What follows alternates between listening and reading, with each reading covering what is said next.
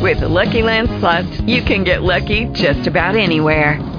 This is your captain speaking. We've got clear runway and the weather's fine, but we're just going to circle up here a while and get lucky. No, nothing like that. It's just these cash prizes add up quick. So I suggest you sit back, keep your tray table upright, and start getting lucky.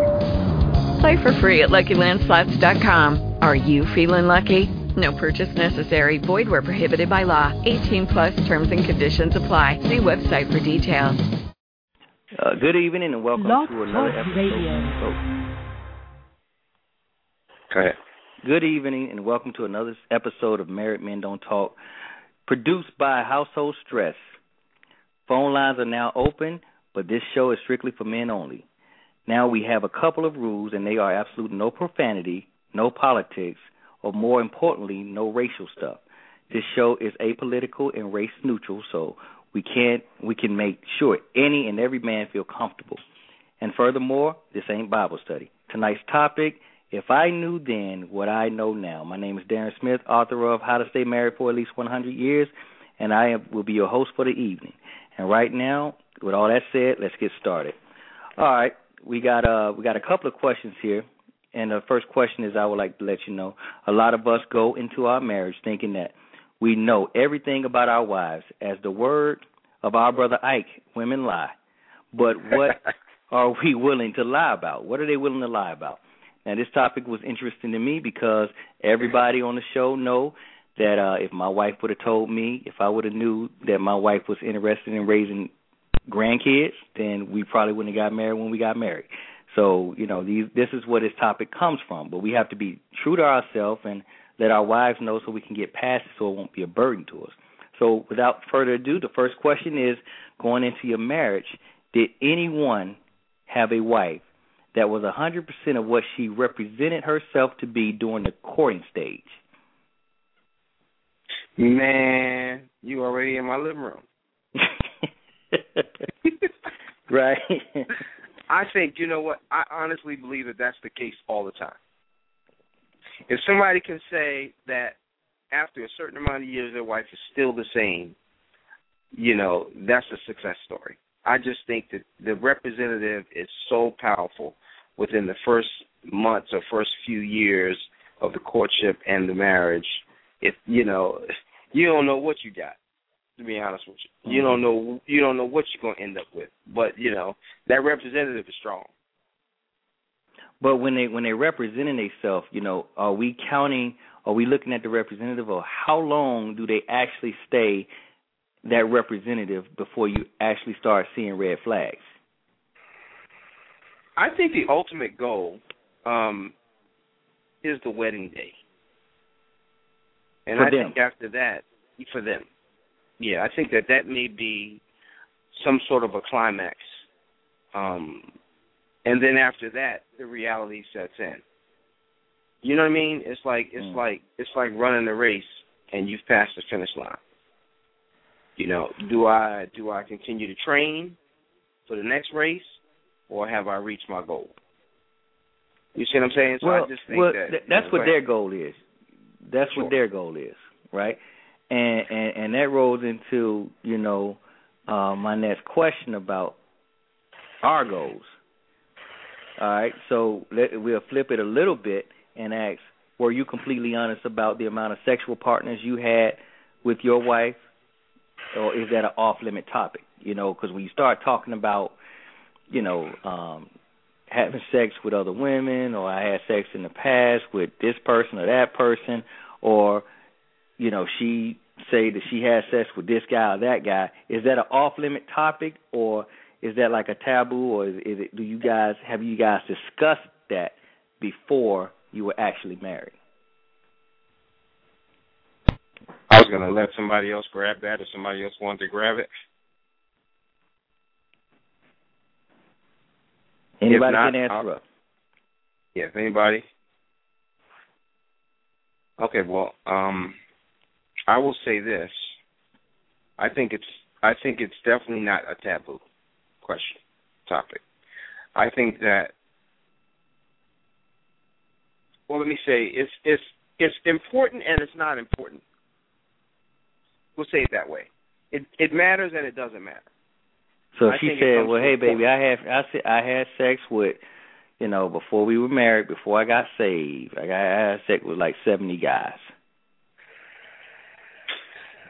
Yeah, that's a big issue right there.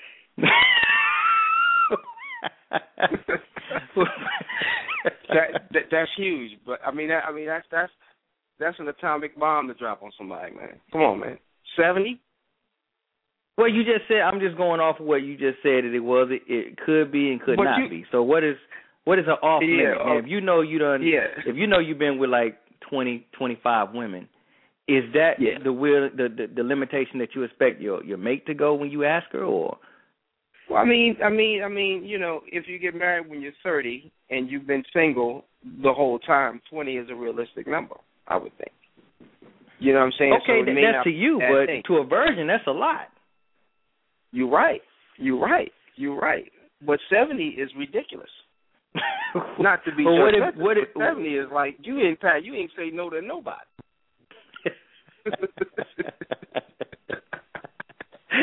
You went to 7-Eleven talking about let's go around back and get it in. You know what I'm saying? So if you said you said if I had sex with 20 people, and she said, well, cool, I had sex with 21 people. Yeah, that's fine, but I think that the how can I say this? The sexual well-being of the marriage you need to get that information out there. And the reason why I say that is because now you're going to have expectations. If you're used to being sexually active on the regular, your spouse needs to know that. Because she should know that anyway. Because go ahead. I mean, we assume, but that's one of the first issues that goes in a marriage. That's one of the first problems we as men complain about is a lack of sex. They knew coming in. On us though. Is it our fault? That the sex goes. The first thing, because I think that a lot of times married men put it on the woman, and granted they're partly accountable, but I think we're partly accountable too, because we're not doing the things that we used to do when we were trying to get them. So a lot of times we put that totally 100% on her. Well, it's not 100% on her. How much? So what's the percentage? Would you say? 50-50. 50-50. 50-50. Maybe. I'm gonna tell you. I'm being generous. You're being too generous, and I'm gonna disagree with you. And let me tell you what percentage you say. Go ahead. I'm gonna say 70-30. 70 on the woman? I may say 80-20. Wow. I may say 80-20, and let me tell you why I say that. I honestly don't think that when we approach the situation, the intimacy, when it comes time for the intimacy, I don't believe that we slack, that we cut back on what we do. I think that we still go at it because we want it. I mean, think about this. The men are ready every day. The average man's ready every day. Can go whenever. Have the flu, broken leg, don't matter. He going to get it in. If she says, I need something, he going to come and handle that business. We're not going to bring it. That's not intimacy. That's not intimacy. I think that's a part of it. I'm not talking about the beginning of the morning where you going at. I'm talking about the act of intimacy, the physical act. You're talking about getting it in. And, yeah, that's what I'm saying. Exactly. I know exactly what you're saying. But I'll say that I think that that's where we go wrong as men and that we forget,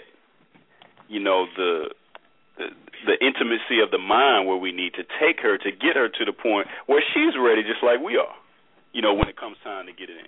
That's what I'm saying. Well, the question was more steered towards, let's say if your wife said that I had sex with 40 men, but this is after you guys have already, you already in love with her, you already got some dates planned, you already got some life vacations planned, you already got some a house planned and getting built, and so this the wedding before date or is after right. marriage? This is before marriage. This is before marriage. Now, okay. You don't already got it in with her. You don't already tested the waters, and even though we know we weren't supposed to do that, but that's what we do, Right. So some of us anyway. So if you had that, and that woman said that, I got something to tell you before I get married, and something you asked me a while back, and I kind of lied to you, and this is to kind of open up the can of worms, and it's like, okay, is there anything you want to tell me before we tie this knot that I probably need to know before before we get married? And then she busts out and say, instead of 2 guys I told you I had sex with earlier, it was really like 42. Wow. And you're right at the wedding gate door. So you got to multiply by 3. Well, that's like 3 times 3 so times her title 3 changed. times 3. Her title changed. Say what? I'm sorry. Her title changed. I'm seriously. Because her title changed? What does that mean, her title changed? I ain't trying to be rude, but, a woman that's been with 40 guys, there's a name for that. Well, you just said 20 a while ago was, that's a norm. Yeah, but I didn't say 40. You said 40. Okay, but there's all these big numbers out there, 42, 70. You might as well say 100. Why you mad?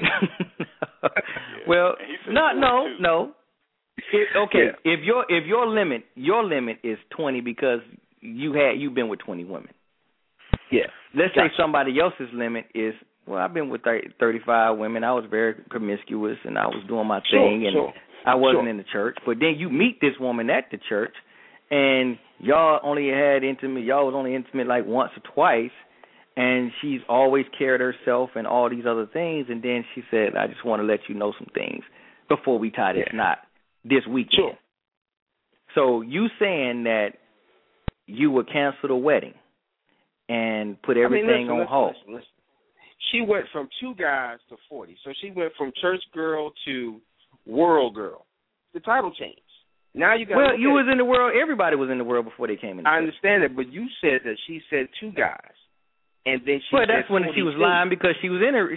You don't come out and tell nobody you with 42. You was with 40 guys or 40 women in the first place. You don't come out and say that.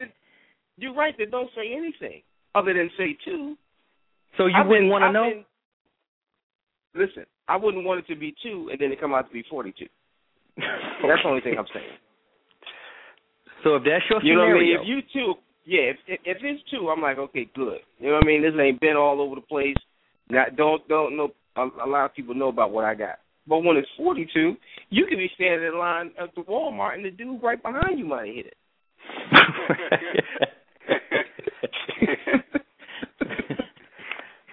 Okay, so let's just get it straight.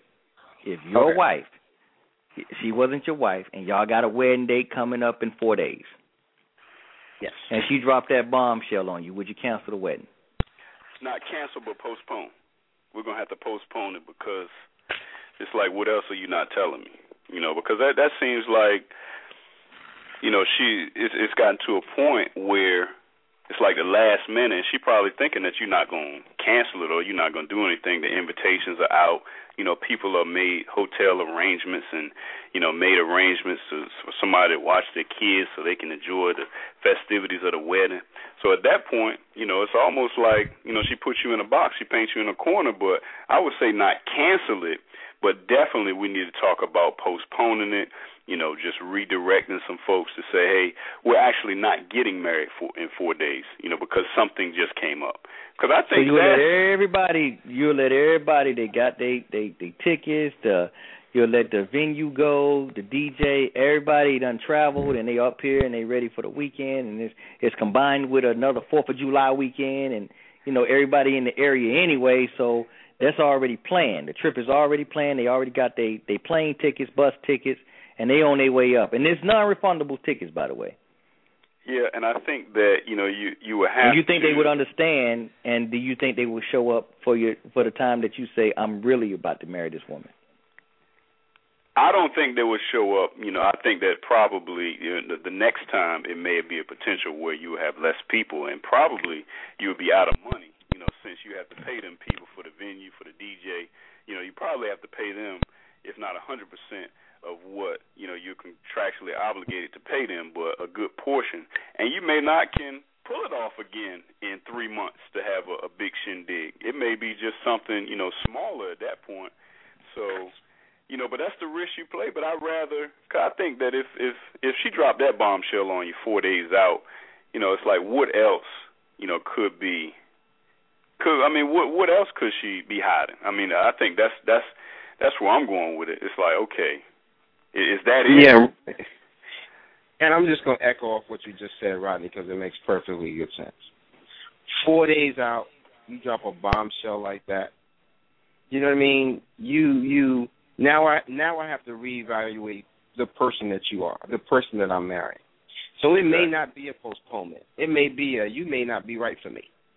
You know what I mean? Because you knew all this all along, and you didn't say anything. And you knew that it would be a factor because I was going off false pretenses with these two people that you told me about. And what if what if she was purposely waiting until 4 days out to tell you? Yeah, what if she wasn't? What if she was just afraid to because of your current thoughts now? Yeah, that's on her though, man. That's not on you. You can't. There's nothing you could do. I mean, a lot of us have fears, but still in all, when you're involving other people into your stuff, and that's what she did. She dragged everybody into the stuff, hoping that, one, you'll forgive her, or two, you'll never find out. So let me ask you this, T-Hawk. Should she have not disclosed that 4 days out? Just, at this point, you're 4 days out, just go with the two people, and, at some point later, she bring up the 40, add 40 to that number. After you've married, after you done come back from the honeymoon, you got, her name done changed on the Social Security card, y'all done got everything moved into the new spot, and then sometime later she bring it up. Would that be better than 4 days out? It'd be better for her. It'd be better for her. It'd be harder to get divorced after that. It'd definitely be better for her. I mean, you all in. What you gonna come back and tell your boys? Oh, y'all ain't gonna believe what I just found out. You can't tell nobody that. You see what I'm saying? Well, you wouldn't want to tell nobody you wouldn't want to tell nobody that even if she told you 4 days before the wedding. I mean, because now 4 days before the wedding, yes, what I'm saying. So you would tell people that we cancel the wedding. Go ahead. Easily. Hello? Easily. Yes, sir. I'm not in. I'm not committed at that point.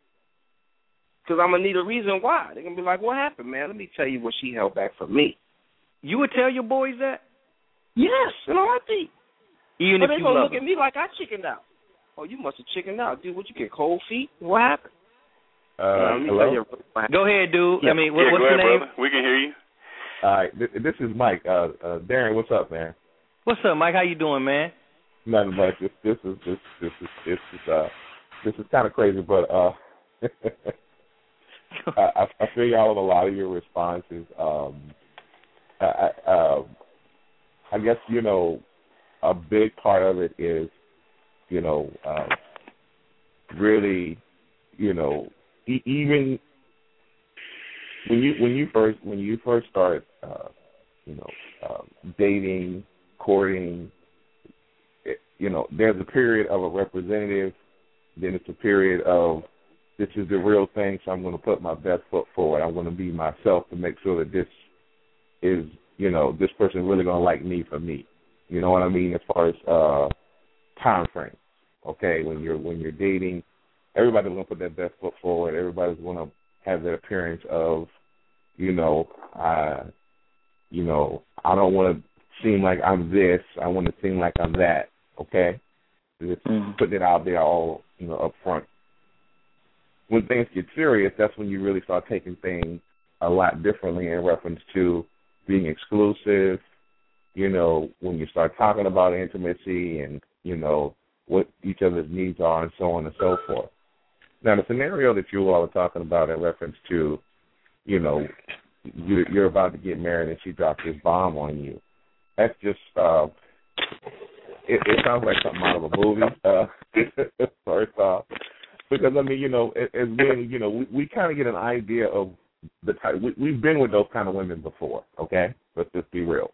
We know when they are just playtime material versus wife material. There's certain characteristics that stick out that leads us to one way or the other, and depending upon where we are, either we're gonna say, okay, I still want to play the field, so I'm going to keep doing that, or if she's serious, you're going to make a decision, you're going to start calling the exes and all that other stuff and cutting those things off and all of that, okay?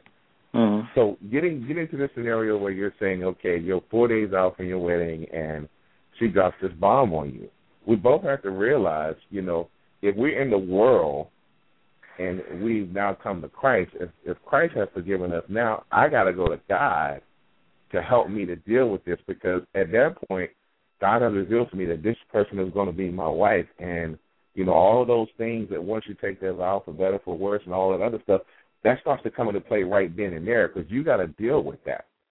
Mm. So before you can... So what you're saying is, regardless if she used to be in the world like us or not, even those women deserve to be wifed one day, because that's just it. God has created a but we're not talking about we're not talking about God though. We're talking about what how can we you talk see about marriage without God? I mean, because when you're talking about a situation, and like I said, you met this girl in church. And now God has nothing to do with, wait a minute, now God ain't had nothing to do with you sleeping with them 50 guys. And you was in the world. But then she say, that means I can't get no love. I don't deserve no husband just because I made some decisions before in my past when I didn't know God. So now you're not really talking about God. You're really talking about, I don't know about this because you consider nasty now. Yeah, and look, that's my past. I understand where you're coming from. And look, we got to think about the other dynamic, right? She still lied. Right. Do you call that a lie? And she's still lying. Well, it's not. She just was not forthcoming with all of the information. That's a lie. That's a lie. I don't care how you slice that. That's a lie. 2 and 42 are not the same number. Okay, I could say, I realistically, I can say, I slept with 2 people, and I could say over, in my mind, I'm thinking over, say the last 6 or 8 months. But I come back later, and we have an in-depth conversation, and it's like, if you're talking about from the time I lost my virginity until now, that number is going to be different. So it just depends upon, it's just that old question. You get what you ask for. If you say specifically, who have you slept with the last 6 or 8 months versus since there's going to be 2 completely different answers. So it depends on how the question is being asked, 1. 2, the situation with the person that you're talking to. When you start talking about marriage, your conversations are going to be very different.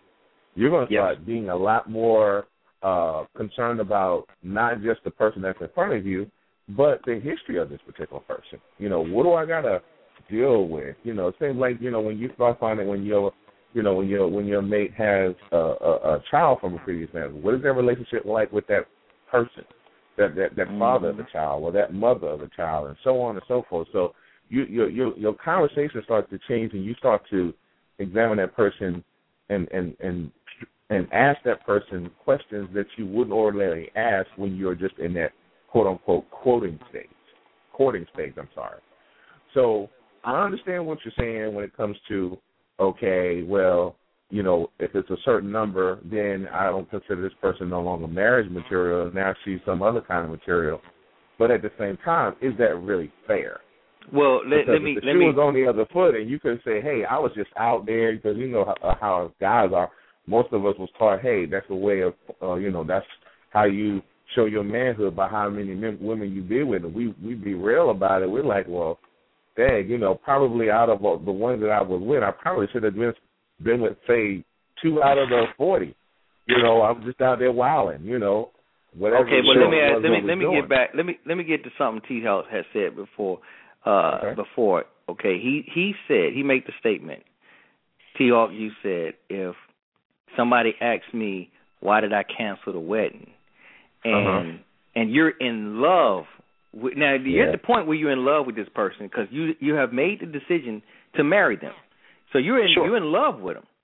So T Hawk, you said that I tell my boys that, hey, man, she didn't sleep with 2 people. She slept with 42 people. So how much do you think that you're really going to marry this person after your boys know what you know? But that's just it. If you can't deal with it, then I would be the kind of person I would be like, okay, can I deal with this? If I can't deal with it, I can't, be with this woman in the same way that I was going to be with her in my mind, thinking initially, because I can't get over this whole situation with who she was with before. Yeah, but is that going to help you? Is that going to help you get over it? When when you tell your boys, and then you say, you know what, I'm gonna kick it with her. My boys at the time, They would not be what I would consider wise counsel. You want me to answer it? Subject. Okay, T-Hawk. Yeah, I do want you to answer it since you said it. Yeah, I will answer it. Those same boys that I was like, yo, man, I done found the right one. We hanging out, we kicking it. I'm not even hanging with them no more. I'm hanging with her. Right. Same boys that was like, yeah, I got that, man. She's the one, marry her. Those are the same boys I go and say, man, you'll never believe what I just found out.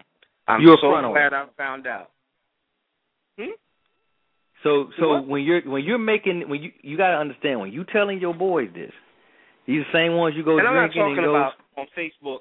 I'm just talking about my closest friends that's close to me. Even your closest friends, yeah. Your closest men, the dudes that's planning to be your best man at the wedding. Oh, yeah. I mean, so them what dudes. You gonna tell? What you gonna tell your best man? Once you I'm found talking about out, all. I'm talking about the whole team. Your boys, your immediate circle. You're gonna tell everybody in your immediate circle that, look, man, I found this out. She dropped a bombshell on me, and I can't do this. You would tell your boys that. Okay, so I'm gonna answer that question with a question, and the reason what I'm gonna say is now. So lying is already in the game because she already lied to you, right? So now when you go tell everybody, okay, well now there's something that's happened, and we're gonna postpone this thing. We're not gonna get married in 4 days. We gotta postpone it or whatever you tell them. And when they say why, what happened, what are you gonna tell them?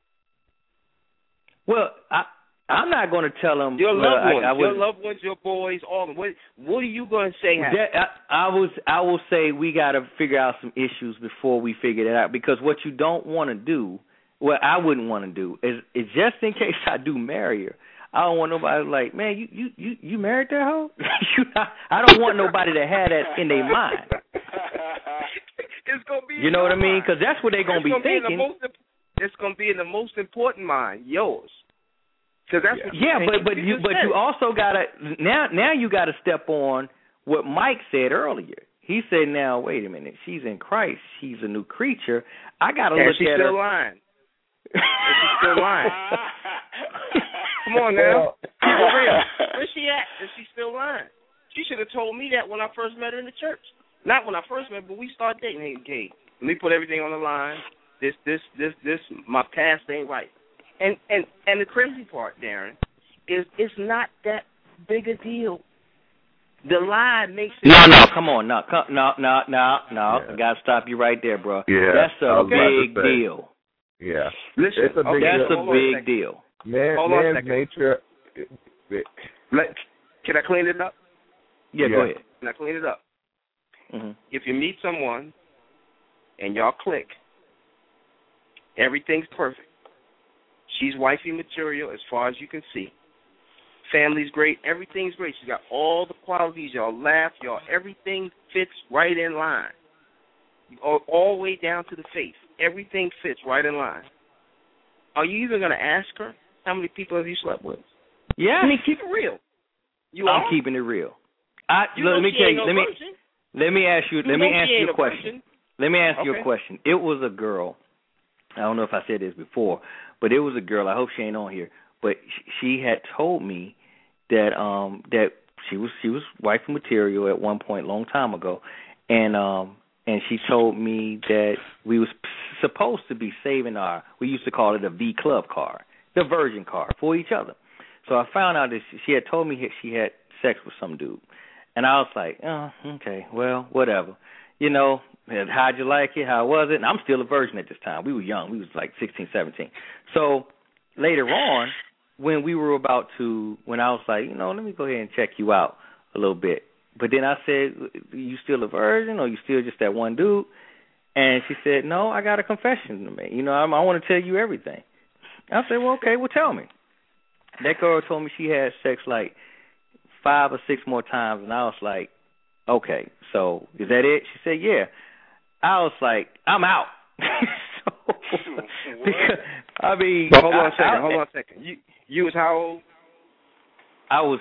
It was 16 when we were both virgins, but okay. Then now we moved up to 21.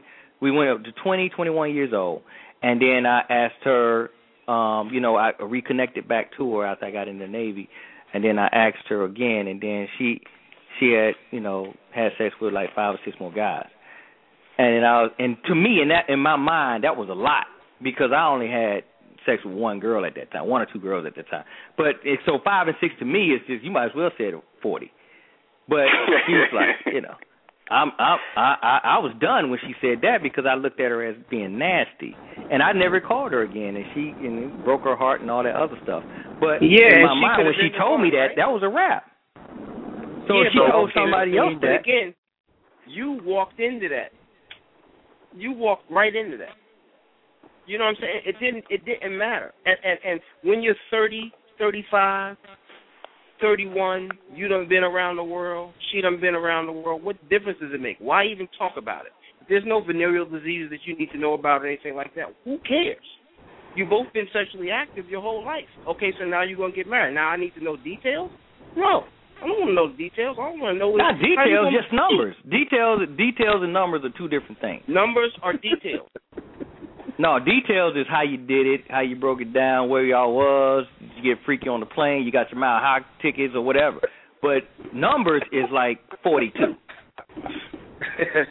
All right. Oh, man. My dad understands it. I think numbers are very important. Question. Thank you. Yeah, I can't hear you, brother. Honestly, some things, especially when you start getting into this realm and you know what your past is and, we can say that we're honest. I think we're honest with the one that we know that we're going to do the long haul with. So it's a lot of miscommunications up until that point. But it's one of those things. If she asks, I'm gonna tell her. If she don't ask, I won't. Don't ask, no tell type thing. Thank you. Be real it don't about matter. At this point. When you're an adult, you think differently. You're more mature. You interact with people that are like you in a way. When you're younger, when you're younger, you're wilding out. You're doing silly stuff. You're not in the world. You're still in the world. But when you get older, you come into yourself. You have a tendency to attract the same kind of people. But I understand if this situation comes up and she comes to me, 4 days before the wedding and say, I got to tell you this because this is one of those things that I just really feel like, in order for us to enter into this union the right way, I need to be able to tell you this, and I'll have to deal with it. And I don't know how I would deal with it. I'm just being real with you. But you just said it didn't matter. You just said it didn't matter. I haven't been in that situation, so I can't say definitively, I'll deal with it and just kind of keep it moving. But I think a large part of that is the courting process and getting to know the person and, understanding, who this person is and be able to, understand that, hey, both of us have past, but, this person that's in front of me is different than their past. I can't define this person by who they were before. Well, you know what? Like you said, bro, Mike, you said that you've not been in that position before. Right. But I guarantee you, if you was in that position where you had to not really judge them off their past because that's not our duty, but if they said something like 40 or 50 guys, you were like, church or not, that's a lot of people. Yeah, that's true. Yeah. You know, yeah. and you would base some decisions based off of that number. Well, like my yeah, man I Rodney mean, said earlier, he said, my man Rodney said, well, we're going to have to go back and talk. Now, the excuse for not marrying her would be, well, what else you ain't telling me? Right. But exactly. the real deal is them 42 people. Well, can I just put something out there? Go ahead, Please brother. Hey, look, man, look. There is no woman that I know is going to answer that how many people you slept with question truthfully. Thank you. Thank you. No woman answers Thank that you. question truthfully. Any man No that believes one. he knows how many women, how many men his wife done slept with, he's fooling himself. And brother, let me just ask another question too. And what does it say about a brother, a grown man, that would even ask that question to a woman? Well, and that's what I meant. That's where I was coming from. Because I mean, you at the point you understand that there's a lot more to the relationship than just how many partners you've been with. Exactly. I mean, well, you know, a lot of brothers, I think that some of them that I've talked to, let him finish. They said they would ask. Okay, go ahead. Let him finish, Darren, because he's breaking it down. He's breaking it down for you. Okay, go ahead. Yeah, I mean, because realistically, once you get past the stage of thinking of a woman as just, somebody that you just gonna have your fun with or whatever, what have you. When you meet the person that's gonna be your wife, you don't just look at that. You look at everything from having kids, does she want to, family, what kind of long-term plans that she have, and how you fit in those plans, or the things that y'all want to do together, and so on and so forth. So that's not such a big part of your relationship, because I mean, once you get married, you learn two things. You learn, yes, I have a companion, I have intimacy, I have something that I didn't have before. Because when you was out there, when you was just kind of playing the field and doing your thing, it was physical. It wasn't, a real connection like you have with your spouse. I disagree, Mike. Well, I'm just telling. I only can tell you what my experience was. Okay, I don't read a whole lot of books except the word. I don't. TV is too sensationalized for me to really follow. It's not realistic. So all I can go on is my own experience, and I can just basically tell you, when I was out there, I wasn't thinking about, am I going to have kids with this person? Am I going to buy a house with this person? Are we going to grow old together? We're going to go on vacations together, and da-da-da-da. It wasn't that kind of thought process that went into it, because they weren't the one, okay? But when it is the one, yeah, you think about, how many people they've been with, but you're thinking more about the other side of marriage, which is all those other things. Are you equally yoked? All of those other things.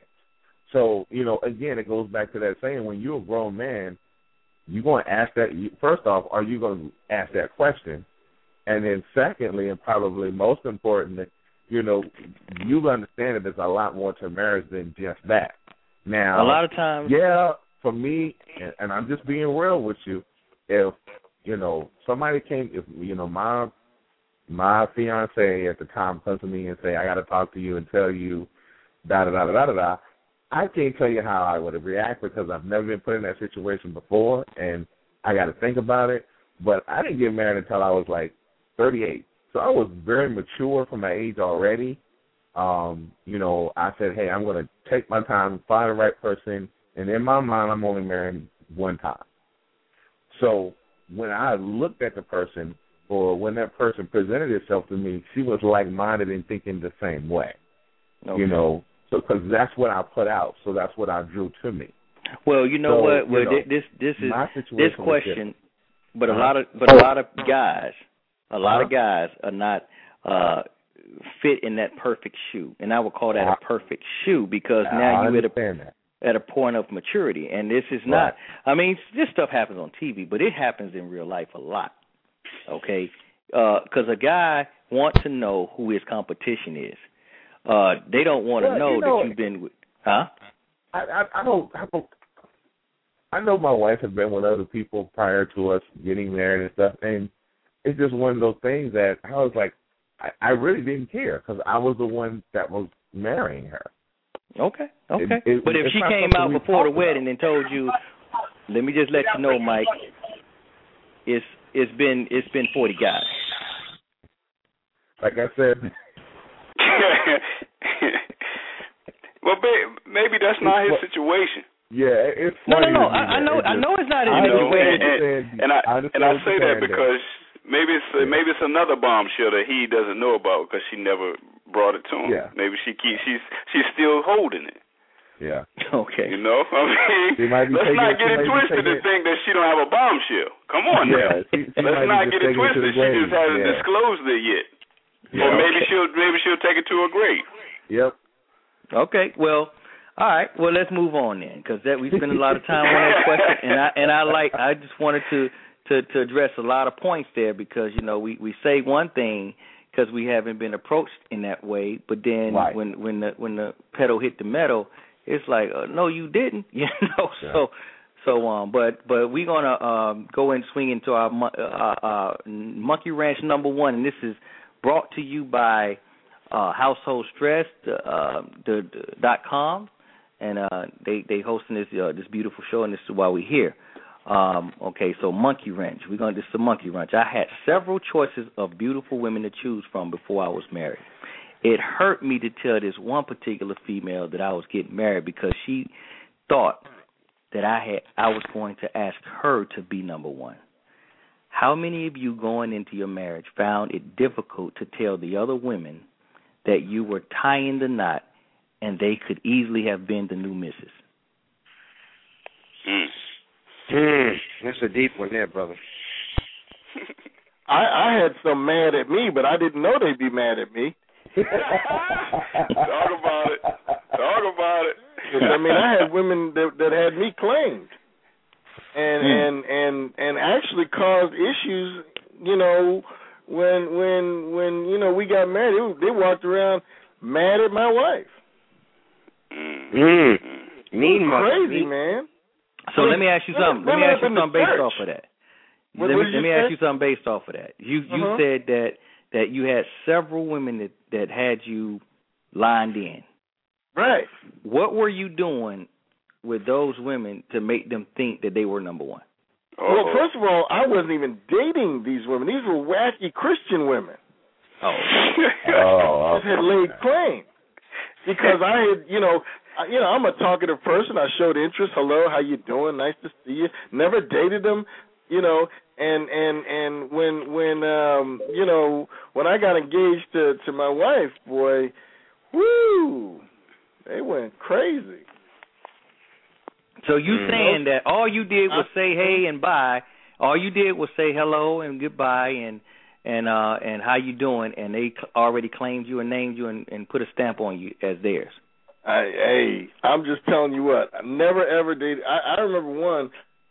She wanted to start a business, and I was giving her some help with this and that, and when I told her that if we were going to meet, that my girlfriend was going to be there. Oh, it was like all hell broke loose. You know what I mean? So you didn't know what she wanted to meet for, and why didn't she know you had a girlfriend prior to that conversation? It just wasn't. We weren't on that kind of level. I just had women assuming that I was going to be with them, and I'd never dated them. And I think it's just there's some whacked out women in the church. God told me that you mine. You my Boaz man. God told me that you were going to be my Boaz man. And I'm like, you didn't tell me? And these were just church women. And there's some wacky, I call them spiritual space cadets in the church. They're so heavenly minded, they know earthly good. And, I mean, they're just weird, man. They just figure God's going to drop my husband in my lap and you the one. Now I was kind of a new Christian, so I didn't understand all this stuff, and I'm just friendly. Hey, how you doing? Kind of thing. And I remember one of them stayed so mad. She she would grit and she was just my girlfriend at the time and became my fiance, and now my wife. But she was just gritted her every week. And my wife finally said to her, you know, have I offended you in some kind of way?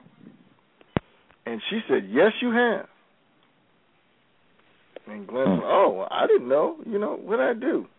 So she pulled us aside after church in the sanctuary and told her, you give us good Christian women a bad name. Wow. What? Called her out. Said, she told my wife, I've been single and celibate for 7 years, and you come in here and take a good man. Yeah, it's a space cadet right there. Space cadet. I mean, we got our exceptions. We got our exceptions in the church as far as crazy men and crazy women. You know, but one thing is that, you know, what are we putting out to make them think that we are theirs? I mean, because when you said that they had claimed you, it has to be something outside of hello and goodbye that they thought. I never picked anything up, and my wife was like, you know, she's liking you. I'm like, she don't like me. You never speak to her. You know, and I might have been thick, you know, but I mean, I never took her out on a date, never called her, and she was she had a position in the church, I forget what it was, and she was some kind of minister in the church, and she and another lady had come over my house about probably 9 months earlier, and I was in the midst of a divorce and stuff like that, and they were praying for me and this kind of thing, and I guess that's when she claimed me. I don't know.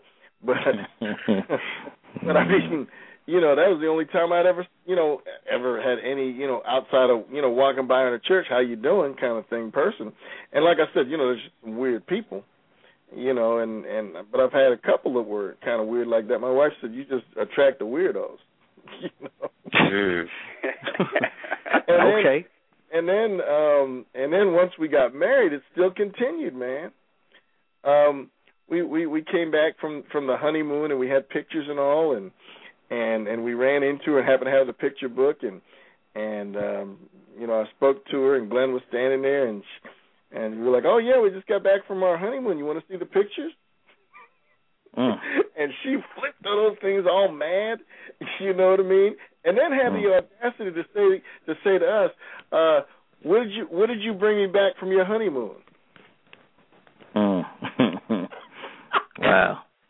Funny, yeah, man. You got some really weirdos out there. And like I said, I'd never dated her.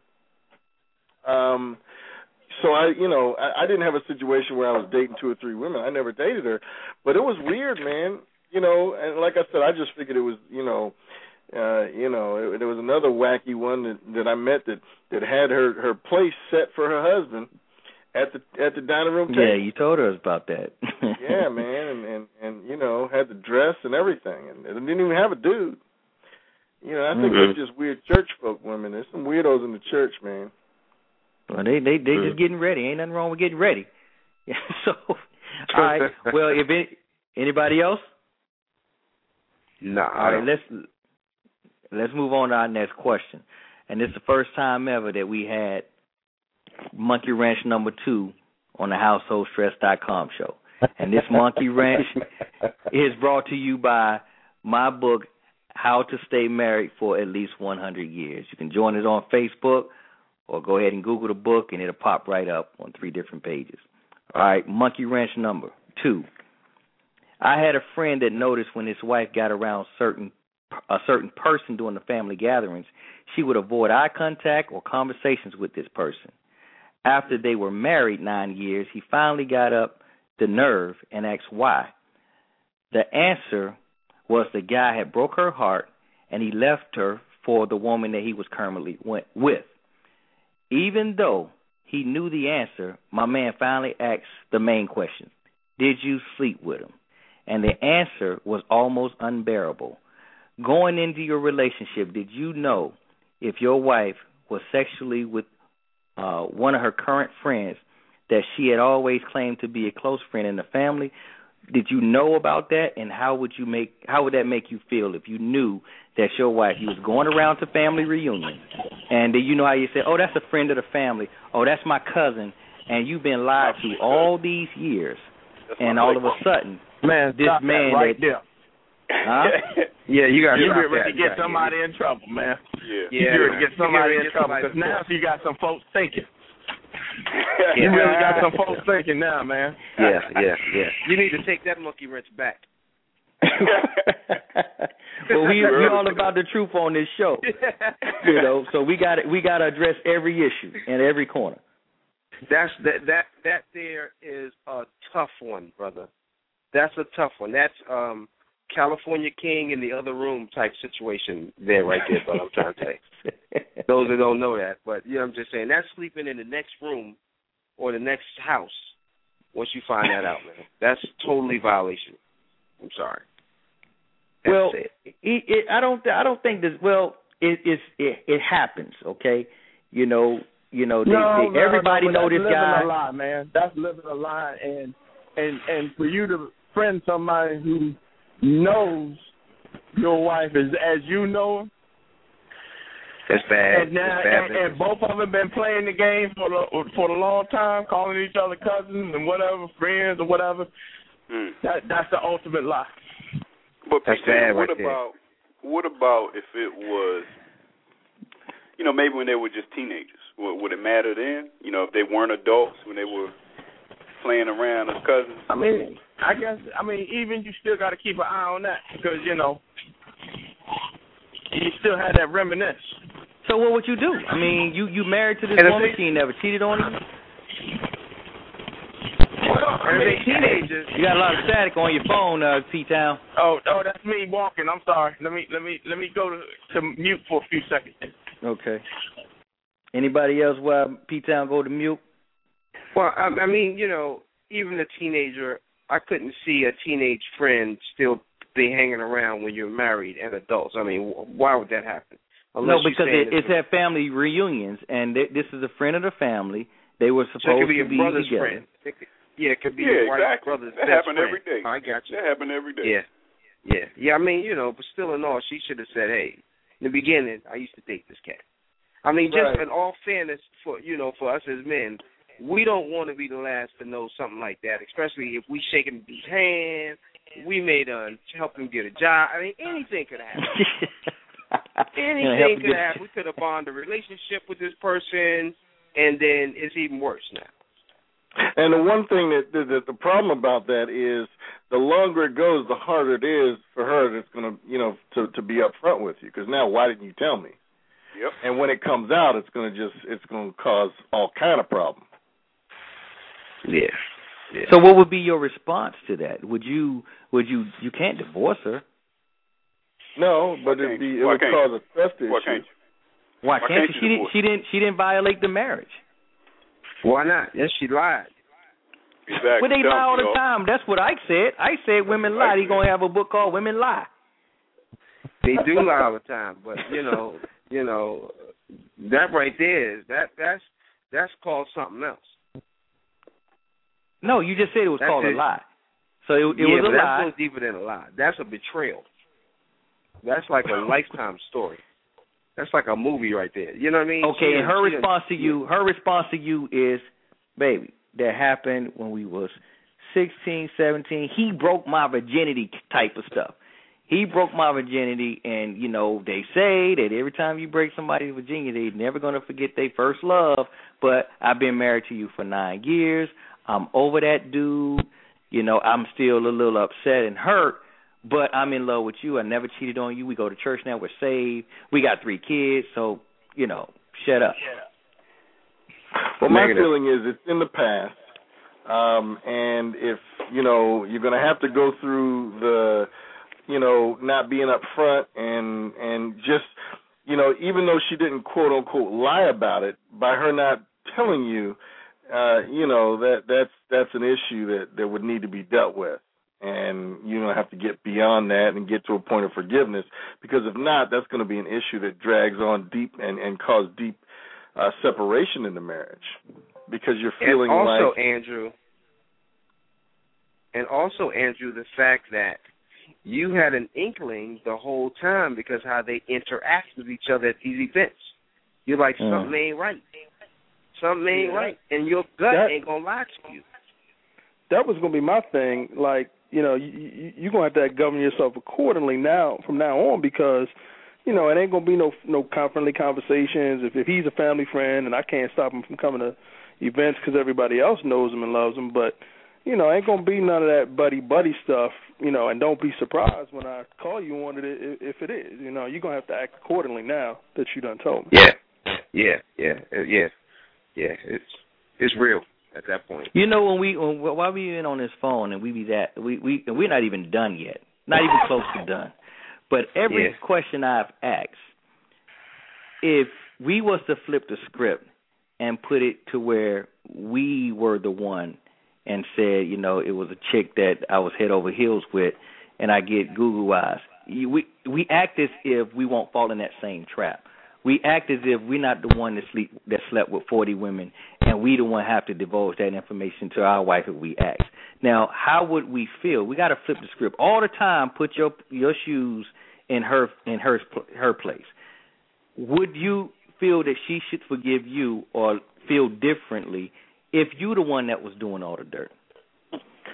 Well, either way, you have to reach a point of forgiveness. If you don't reach a point of forgiveness, the marriage is going to be damaged because of it. But we've been talking like we would leave them, or hey, we finna move our bed to the next room type stuff. Well, I wouldn't do that. In any situation, people don't disclose things because of a lot of things. Sometimes maturity, lack of it. Sometimes a fear or whatever. But bottom line is you're going to have to deal with it. You're going to have to get your feelings and emotions out of how that's made you feel and what it's caused inside of you, and the lack of trust and she didn't respect you enough to be open with you. You're going to have to deal with that. All right? If you don't, it will cause a rift in the relationship, which will cause problems, which could end up in divorce, because of that distance that would grow in the relationship. Okay, so go ahead. So Darren, here's how it goes. Yes. My wife will come to me and say, "Hey, honey, by the way, how many people have you slept with?" Okay. I don't know, about 35, 40. What's for dinner?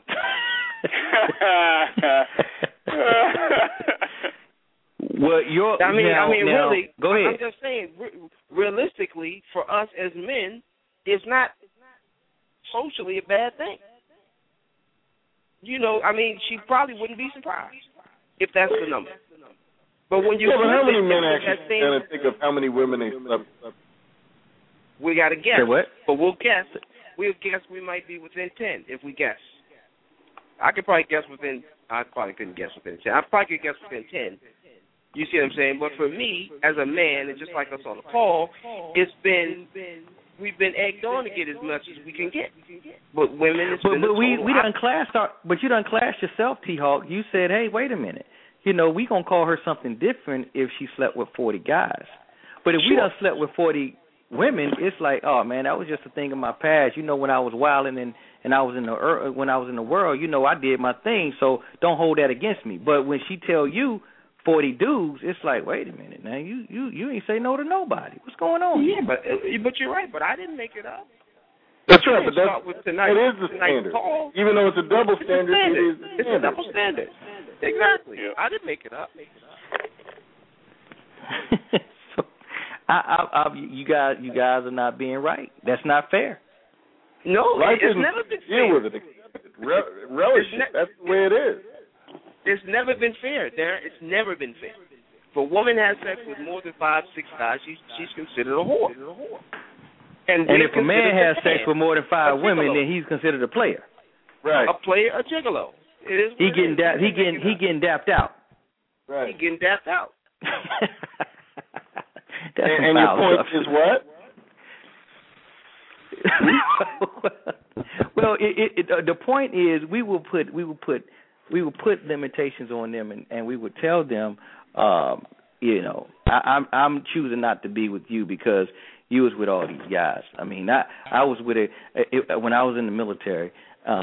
This guy would go overseas, and the thing is, what happens overseas stays overseas.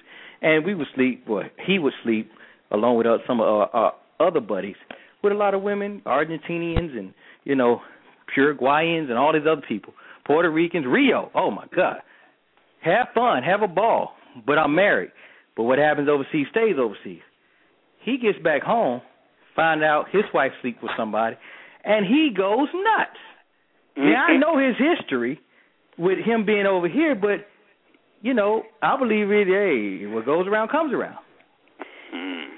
So he found out that she slept with one dude, and he lost his mind. Well, so let me say this. I'm not concerned about numbers prior to me getting with her. I don't need to know all that. I don't need to be involved. How many different guys, how many different ways, all of that stuff I don't need to know. However, numbers certainly matter when we marry. I don't get it. What do you mean? Well, you're telling a story. I'm hearing a story about someone cheating. He's cheating on his wife cheating on him. Well, when we marry, there should only be one person that you're with. Right. That's understood. But I'm saying that's a different scenario that you just brought in. Numbers prior to, don't care about. Numbers while you're don't care about is what you care about. Well, why would he? Well, okay, his numbers was a lot greater than hers. I mean, we went to every port. It was like go to the local place and get it in, and that was just a tradition. You know, especially if we cross the equator. Oh my God, it's a problem. But when you come back home, it was like you never cheated. And then if she cheated on you, it was like, whoa, hold on, man, call the 5-star alarm over here. You know, call the fire department. Man, we get a divorce. Can I ask you a quick question? One. Oh, go ahead. I want to throw a monkey wrench in. I want to ask a quick question. I mean, does numbers really matter in the bedroom, or is it just that you got questions about the experience? Well, no. And so you're concerned about how many partners your first, has had. When we first started this conversation, the question was, does it matter? And it was pretty much yes, it did. If she said a certain number, and if it was a terribly high number. But so this question comes from, okay, well, why does it matter if she did 40 guys and you didn't do 40 girls? If you did 40 girls, then that's where this question is coming from. Now it's predicated off of earlier question. Yeah, but like the gentleman said, once you marry, it shouldn't matter. Yeah, but see, we really don't want to know the answer to that question. Who cares about the number? Because until something happens, who cares? Well, you apparently do care, because if I ask you the same question, what would you say? Okay, well, what if your wife say, okay, before it's 40 guys, I slept with 40 guys before I was saved. Are you going to say, oh, okay, well, that's fine? Hey, if my wife tell me that, when you got married, when you were married, you weren't saved, right? So it wouldn't matter to you. Because some guys it mattered to, but you said it doesn't matter to you, right? Yeah, the past is the past. Hey, okay, it is what it is. That's now. Exactly, you're married now. It could have been a deal breaker prior to. I'm in now, and this is what you say your number was. First of all, I'm not asking, and if she comes and tells me, then there's probably a bigger question or something else going on. But if she comes in and just tells me that she's been with 40 guys prior to me before we got married, it is what it is. Okay. Yeah. But we were talking about 5 days before the actual wedding ceremony, and she came out and said, Sure, and you're saying that could be a deal breaker. You saying? I'm saying it could be for somebody, depending on your relationship. Yeah, it could be. Sure. I think anyone would be lying to say that absolutely could not be a deal breaker. It depends on that relationship. It could be a deal breaker. Okay. Can I say something? Yeah. Go ahead, right. I want to go back to the family reunion, and as we're talking about deal breakers, what if it wasn't a quote unquote play cousin, but it was an uncle that she disclosed that molested her, and she didn't tell you until after you're married? Then what? Well, are you saying? Wait a minute. So you're saying that the uncle, she's in love with the uncle? No, not he in said she was love. molested by the uncle. uncle. What I'm saying is that you see the uncle at the family reunion, you dap him up, you play some cards, you might play some golf, shoot some hoops, shoot some pool, And then you come to find out, y'all at the family reunion, and she's like, oh, by the way, Uncle Johnny touched me when or Uncle Johnny did this to me. Well, that's something that you can't help. That's something that when she was too young to fight off, or it was kind of like the norm, or it shouldn't have been. But in that place, it was a normality, and then that's just something that happened that she couldn't help. I'm talking about something that she could have helped. Yeah. Something that she was involved in. Right. Oh, I see. Yeah, but that so you're talking that about goes being in love with the uncle. No. I'm talking about the situation I gave in earlier. She was in love with the dude. Right. She voluntarily gave herself to him, her virginity up to him, and all the things that they were going through that she loved about him. All of those emotions came up every time she saw him, and that's how the guy caught the expression on her face when she looked at that particular dude or greeting everybody, and she would avoid greeting him. Yeah, but what I'm talking about is everything is not voluntary. So what about the involuntary stuff, as in my example? Well, you can't divorce your wife because of that. You got things happen. That wouldn't be a deal breaker at all, because that's like, wow, I'm not going to, how do you want me to act towards this uncle? I mean, what do you guys think? I would think that I'm not going to, if you want me to stop going around and stop dapping him up, I'm not going to invite him over. Things would change definitely, but it wouldn't change between her and I. It would just bring us closer, if anything. Man, I'd probably kill that dude, man. I couldn't see that sounds like a textbook answer. Yeah, I couldn't see that dude no more, man. Exactly. Yeah. Exactly. I'm gonna try to answer your question, Rodney. And the best thing that I can say is, consider yourself blessed when she confides that information in you as her husband. Right. Because that's not something that women are comfortable talking about. Right. And you have to be mature enough for her to think that you can handle it in the first place. You see what I'm saying? So if she comes and says, okay, well, that dude over there, the one playing spades, he molested me as a child. You see what I'm saying? That's privileged information, I think, in a situation like that. Because most husbands can't handle it. They'll be like, man, just start to judge her or whatever the case may be. So she's got to be comfortable to share that with you. So if she's that comfortable with you, then you got to be a man about it and say, okay, honey, we can handle this. We'll get through this together. What would you like me to do? Yada, yada, yada. Gotcha. Good words. Yeah. Okay. So now we move. Anybody got anything else, or we're going to move on from here? It's up to you, host. Okay, we're moving on. First time ever on Household Stress, Married Men Don't Talk show. We got a Monkey Wrench number 3. And this Monkey Wrench is brought to you by my man Tony Hawkins' book, Married Men Don't Talk. Can be downloaded on your Android phone or pulled up on Google. This question says, is there anyone on this call who have gotten married and knew that they had a problem with impotence or came up short in the girth or the length of their manhood and kept it from their wives? Remember, your problem is not serious to you but could be serious to her. Is why you chose to keep it from her. We had a question. This question came from a guy who was on last week, and he kind of alluded around this question, and I told him that we would bring it up into this conversation tonight. And, women are bold nowadays, and they would tell us, hey, no wonder you wanted to save your virginity until we got married. Yeah. No wonder you wouldn't let me touch you. No wonder you didn't want to make love to me before this, because you didn't want me to see, what was going on.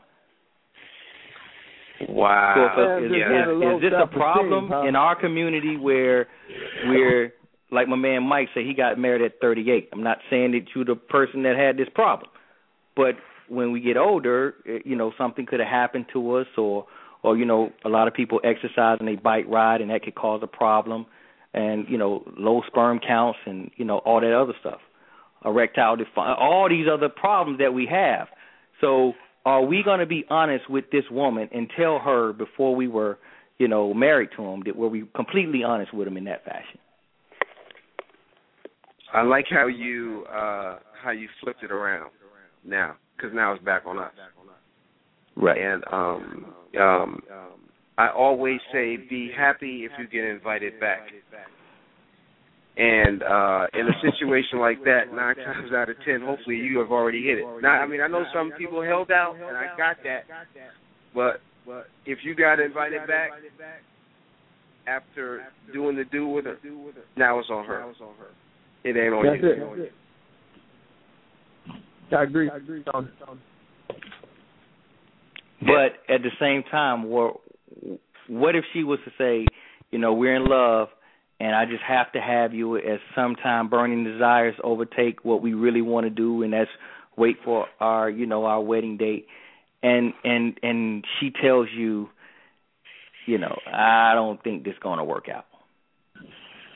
And we had a call like this. I want to say we had a call on at one time where it had gotten a little larger, and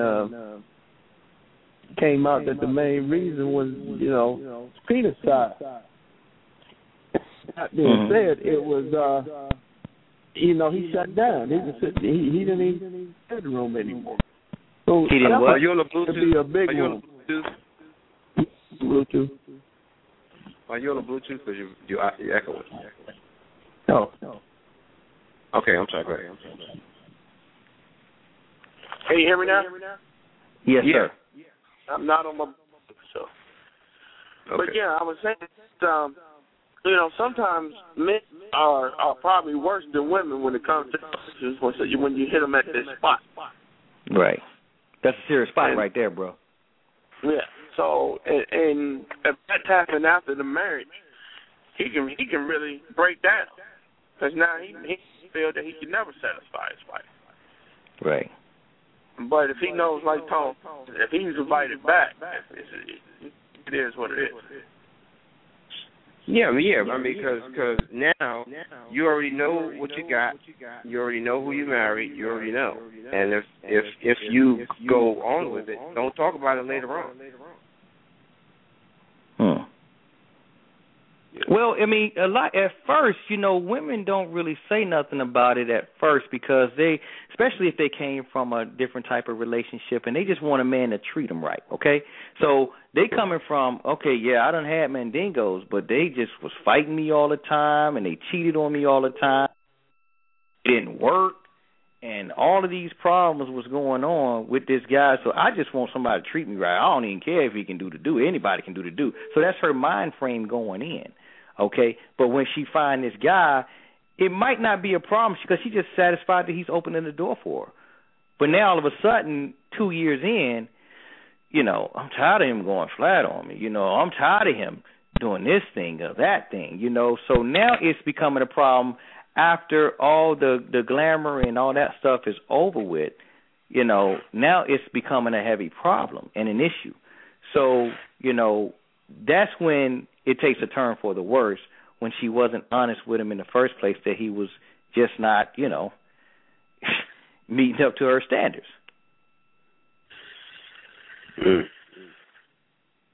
That's a hurtful thing, because you're telling us about like the guy said last week, man, that attacks her pride. That attacks the man's pride. I mean, at the end of the day, if all else fails, that's all we got. It's her pride. But that goes along with knowing. That goes along with doing your homework prior to the marriage, and kind of knowing the person that you're marrying and how shallow they can be, and whether that is a big issue or not. Mm-hmm. You know what I'm saying? I mean, you don't know it all, obviously, because you're dealing with the representative for a little bit. But at some point, she's got to be willing to say, look, we got to find a way to work through this. Can we go see a doctor? What can we do? I mean, I think I've seen commercials about extends, where people go get an extension or whatever. I mean, something, Viagra, whatever. There's things that you can do. Mm-hmm. Other than her just rolling out on you. It's just like, I don't know. I don't have an answer. I'm just trying to empathize. Well, I don't think a lot of men want to own up to that one because they like, man, I don't want nobody to think it's me. But the dude last week, he really didn't care because I guess he this was an issue for him, and he really wanted to talk about it. And I was hoping he was going to call. I don't think he was talking about anything physical with him. I could be wrong. I know you heard something different. I thought it was about him being confident in the bedroom.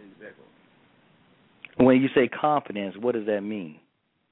Well, I mean, again, I'm just hearing what he said, but there's times where you can not be confident in your own bedroom because. And what times are that? What times is that? I don't know. I don't know what the brother was talking about, but that's what he said. He said, he doesn't have this confidence anymore in the bedroom. Well, the only thing I can think when I hear confident is, hey, P-Town, you got your phone on mute, man, or? Yeah, I'm on mute. Okay. The only thing I can be talking about, what I can think when he says confidence is, hey, this thing ain't working right. I'm always on flat tire. I don't want to. You know what I mean? I don't feel confident. It comes down to organisms. It comes down. You can't satisfy your wife. You can't. You done forgot how to do it. You forgot how to satisfy your wife. Sure. You can have the tools all day long, but whatever you're doing ain't working. When you go into the well, she's like, nah, I'm tired. I got a headache. I will hurry up and get it over with. I got to get up in the morning. I mean, come on now.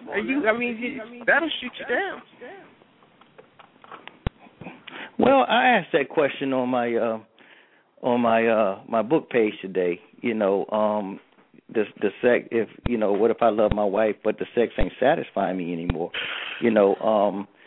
And there's a lot of responses to that, and those responses wrapped around, let's do something different. But if a person is not interested, maybe they found some kind of outside interest, being it the female or the male. I mean, we had a call not too long ago where a woman, her husband wasn't interested in having sex with her because of his weight problem. Now, if you got weight problems, she even said that, I can't see it no more, He can't see it no more, And that could be a problem based on weight or whatever, and that can be a loss of confidence that a man has in himself, his weight. Sure. But how do you fix that? I mean, outside of losing weight, because that ain't gonna happen overnight. But for a man to have to go through that, other issues are going to automatically spiral out of control because you can't even fix the problem when you're mad with your wife. A lot of times, I mean, being honest, that helps our situation, and I can't tell you, if it wasn't for that, we'll still be arguing, because sometimes that kind of kills anything or bacteria that was floating around that was bad in the air before we actually, while we was angry with each other. And then when we made up, I had to come to the table, to really make up. And it's like, okay, well, I'm sorry too. I ain't gonna never do that again, or maybe I will, just so this can happen. Because sometimes that's the argument in there. You know what I mean? It ends arguments. But if you don't have that tool or don't know how to satisfy to end arguments, if that's what you're going to use it for, then you can run into other problems, and that can create other problems. Sure. So what happens when the sex in the marriage just gets boring? It's no longer exciting. It's missionary, and it only happens in the bedroom. You're not doing it nowhere else in the house. It's just boring, or routine. What happens? The tools are still there. Right? Even with the weight thing. I mean, you could be, Mandingo to the fifth power and still be boring. Yeah. The weight could be a problem. She can be like, listen, we got to try something else because I agree with you on top, I don't know if that's the fix, though, but, and I was hoping that brother would be on the line so he can really elaborate on what he meant by what he was saying to us. So But I told him I would address it this week, and I did, and he's not on, so hopefully he can come in at open mic when we all off, because maybe he don't want to be recorded, and I can't say that I blame him. All right, so we're going to go. But again, go ahead. Yeah, but again, it may not just be him. You see what I'm saying? Meaning that it's not bored just because of him. It could be bored because of her. No, meaning it may not just be a that guy issue. Okay. You see what I'm saying? Because a lot of times we get into a situation where we get bored too. Because if not, we wouldn't complain as much as we do about the sex. Well, when do we get? A lot of men get bored. A lot of men get bored because of just routine. It's routine. We go through the same routine, you know. And with the same routine with the same person. Don't leave that out. It's the same person. There's no variety. It's the same one. Well, so you saying that in that case, then all marriages are doomed, because we're going to be with her for the rest of our life. Then, it's no variety. We already know that going in. Mm-hmm. So what are you saying? I mean, are you saying that, well, let's try the kitchen counter sometime. Let's get put on some lingerie. Let's do some role playing. Let's do this. I mean, because you got to really use your imagination as a husband if your wife said we're bored, or if you are bored. Let's bring some excitement to the bedroom by doing certain things. A lot of men ain't not really doing that. Sure, and it I takes agree two with people. you. And we had a show called Maintenance, where just like a car, you got to change the oil 3,000 miles. You don't get rid of the car, you just change the oil so it continues to run and perform if you want to do it. You got to change the filters in your house so you can clean it. You still got to do that same change and that same upgrade with your wife. Okay, so share with us some of the things that we can do to keep that excitement in the bedroom. Well, you can switch, instead of being on the bed all the time, go on the floor, or start this in the bedroom, or send your wife during the day. But if you just get in the bedroom at 11 o'clock, all right, we 30 minutes in, then I'm going to sleep. That gets boring to people.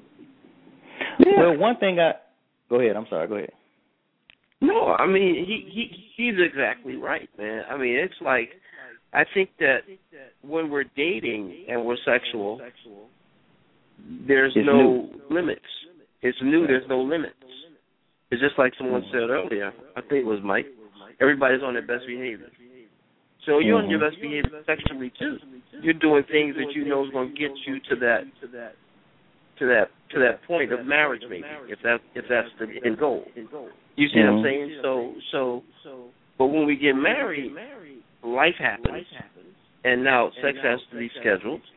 You got to fit it in, and when you're fitting it in, it's not going to always be spontaneous. It's not going to always be exotic and something that you got on your mind all day. Well, you may have it on your mind all day, but again, it may not be the way it was. Okay. And then after a while, she may view it, or you may view it as a chore. That's right. Like, I got to go, got to get these kids ready.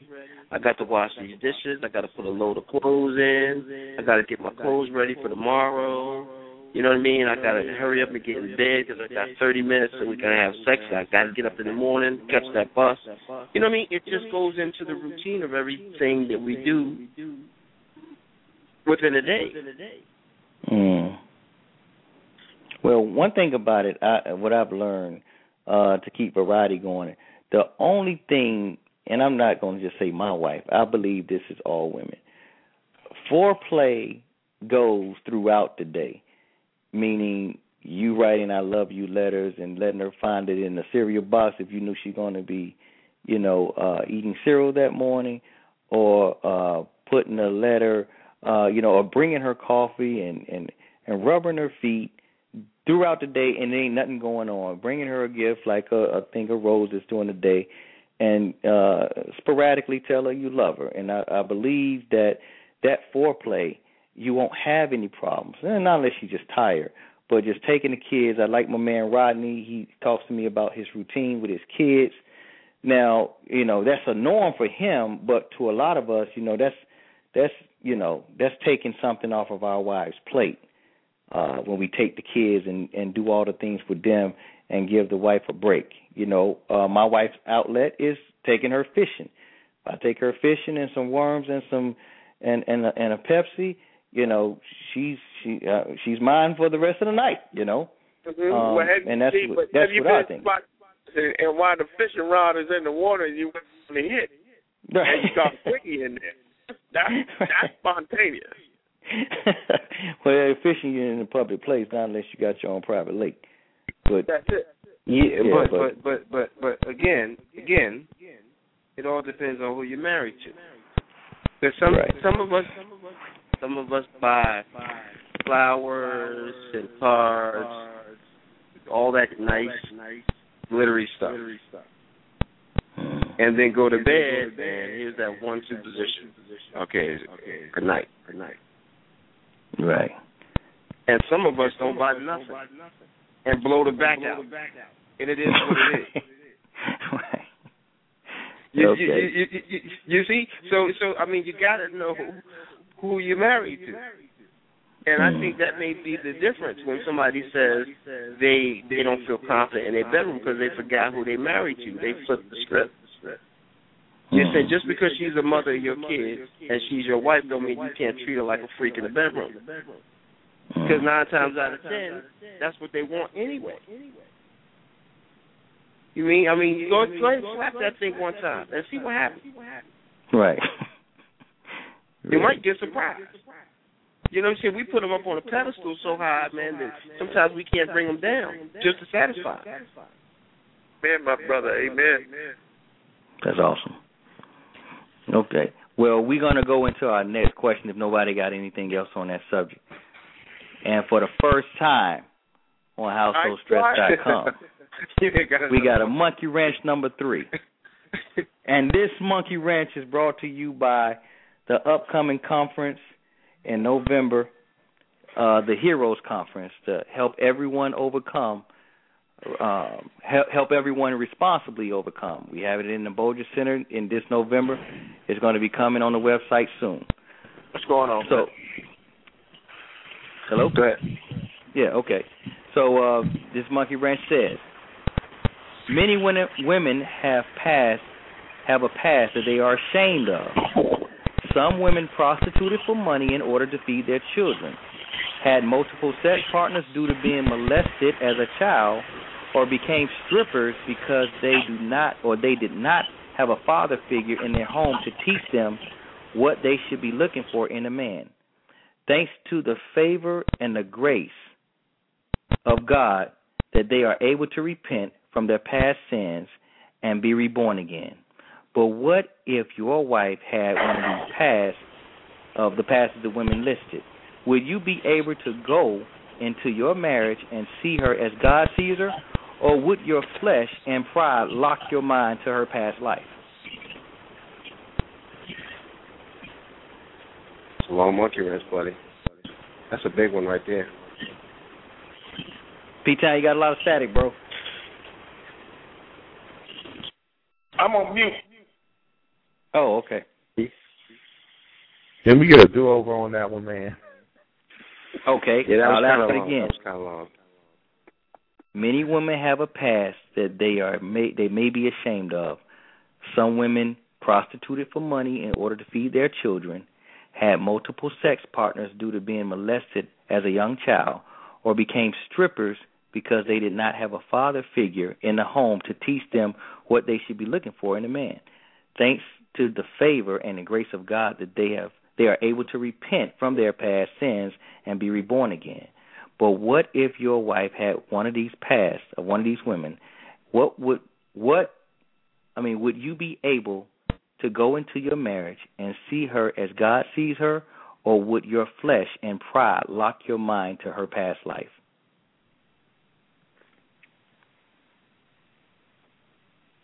I think it depends on where you're at. I agree. I think it depends on your maturity level, because if you answer this at like 22, 23, it'll be very different, being, 45. So, it really depends on your maturity level, your walk, how you feel about this particular person. Again, we all have paths, and it's just where you are as a man, and when it comes to the kind of relationship, and sometimes you got to say, is this relationship strong enough to endure something like that? So, that's. I think it's based on where you are and whether a relationship can deal with that, because women know if you look at them a certain way versus the way that they're expecting you to respond, or the way they're looking to you respond, because a lot of the times it's because, like you said, the father wasn't there. They didn't have that consistent, positive, godly role model that women look at their prospective husbands to be as well. And again, like someone said earlier, you should feel fortunate that they can even share something like that with you, because that's probably something that they haven't shared before. And if they did, it probably pretty much ended whatever was going to happen, because the person wasn't mature enough to either deal with it, comprehend it, or even not even speak to it. So it just depends on where that particular man is. Okay. Yeah, good words. Well, the problem is, that's really easier said than done. And the reason why I say that is because this question came from a brother who had accepted what happened in his wife's past. And in her past, she would prostitute for a couple of years or whatever, and she was doing it, through whatever services. But what happened was, years later, one of her main clients they ran into him. And he didn't know that these was two different individuals. He didn't know that, hey, that used to be the woman I used to call. But when you get in your mind that, hey, I'm a married man, I'm a changed man, I'm a Christian man, and she's in her mind, I'm a Christian woman, that was my past and this and that. And then you run into this person at an event, and he ran into her at a something they was having in North Carolina, and she saw him, he saw her, and he was like, hey, how you doing? Hey, don't I know you from somewhere? And then she's like, no, and it clicked to her. She's like, oh yeah, and he's like, oh yeah, well, nice seeing you. And it was an awkward moment for the two, and he kind of, all of that stuff that he said that he would forgive his wife for, that kind of triggered things and took him back a couple of years, and then he was readdressing, well, who else and where else, and now I can't go anywhere. So he kind of had his hands tied. So and I didn't know what to tell that brother. I really didn't know what I'm like, hey, you shouldn't have married her. I didn't know what to tell him. I didn't want to tell him that because, that was an awkward situation, and I don't know what I would do in that situation. Yeah, but that can happen. I mean, go ahead. No, just hopefully he's on the call tonight so we can help him, because I told him to call, so. Yeah, but I mean, situations like that, every now and then your past is going to show up. You know what I mean? But again, just like the brother was saying earlier, it's all about where you're at. If you don't have anything to hide, okay, yeah, that's who that was, and now let's move on. And like I said before, it's not that easy for people that are in the pits. They're in it, and they're like, they have to live with it every day. And and I don't believe it would be that easy. It's easier said than done. Can I say something? Go ahead, Rodney.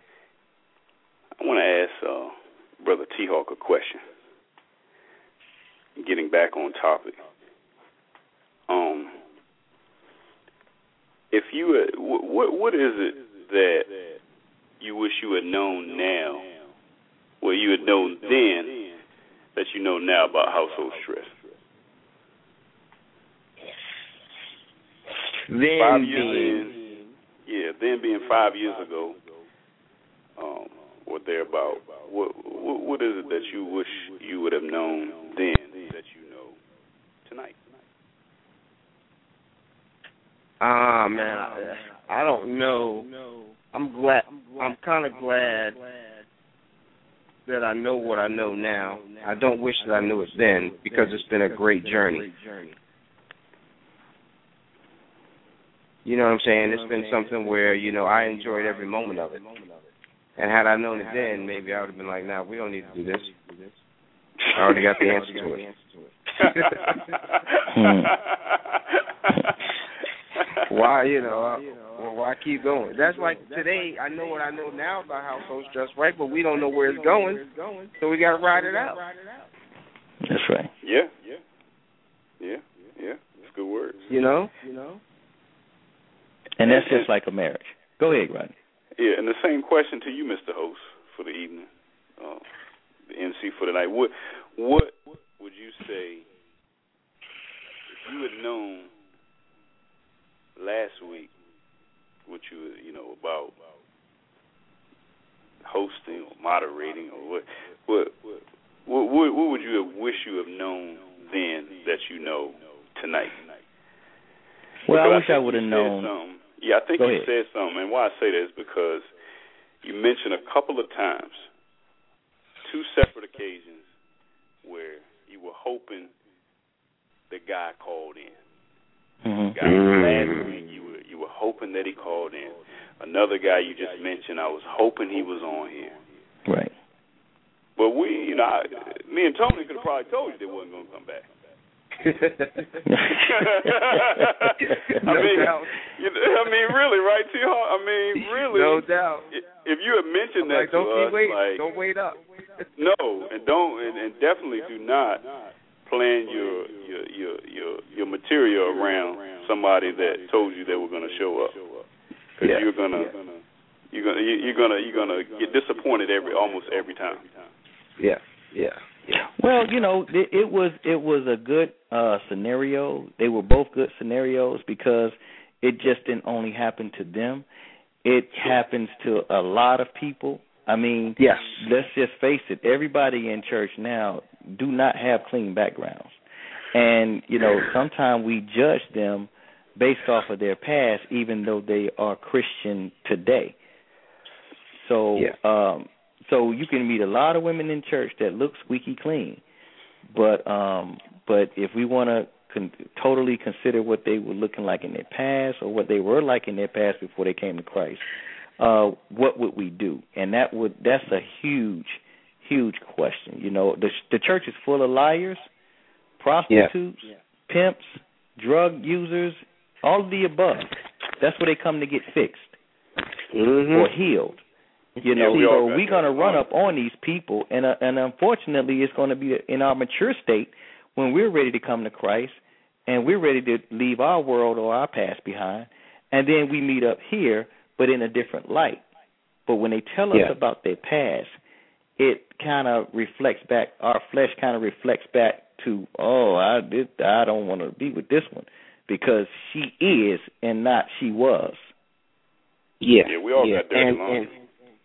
Yeah, and I could care less about a person's past, especially if I meet you and now you're on the right path. Because I'd like to say that I'm trying to be on the right path, and I may fall short.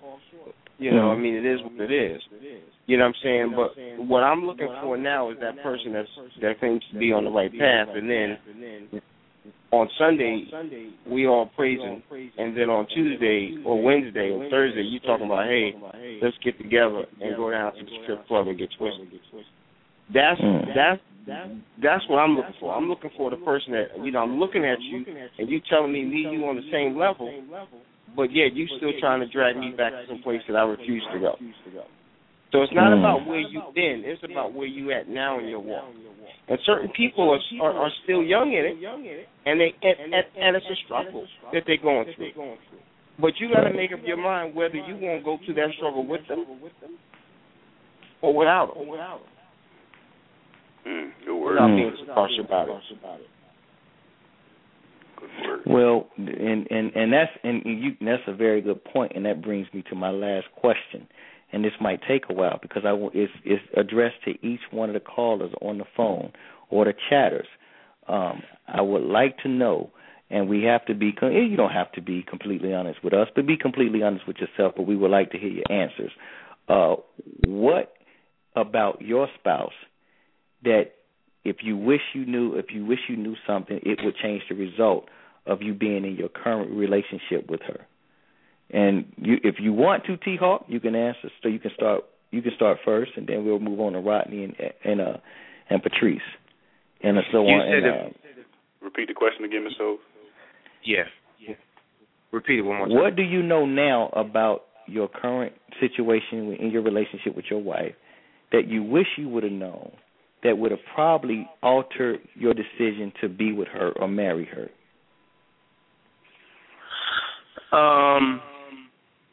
That's a good question. There's some things, there's nothing major that I would change. There's nothing major that I wish that I've known prior to. I think we have average issues, couple issues, nothing which is really crazy. I knew that one of the things that really I wish I could change is her independence. I mean, it was a great thing in the beginning. You see a woman that's extremely independent. She doesn't need nothing. Don't need nobody. But then that can come back and bite you in a marital situation.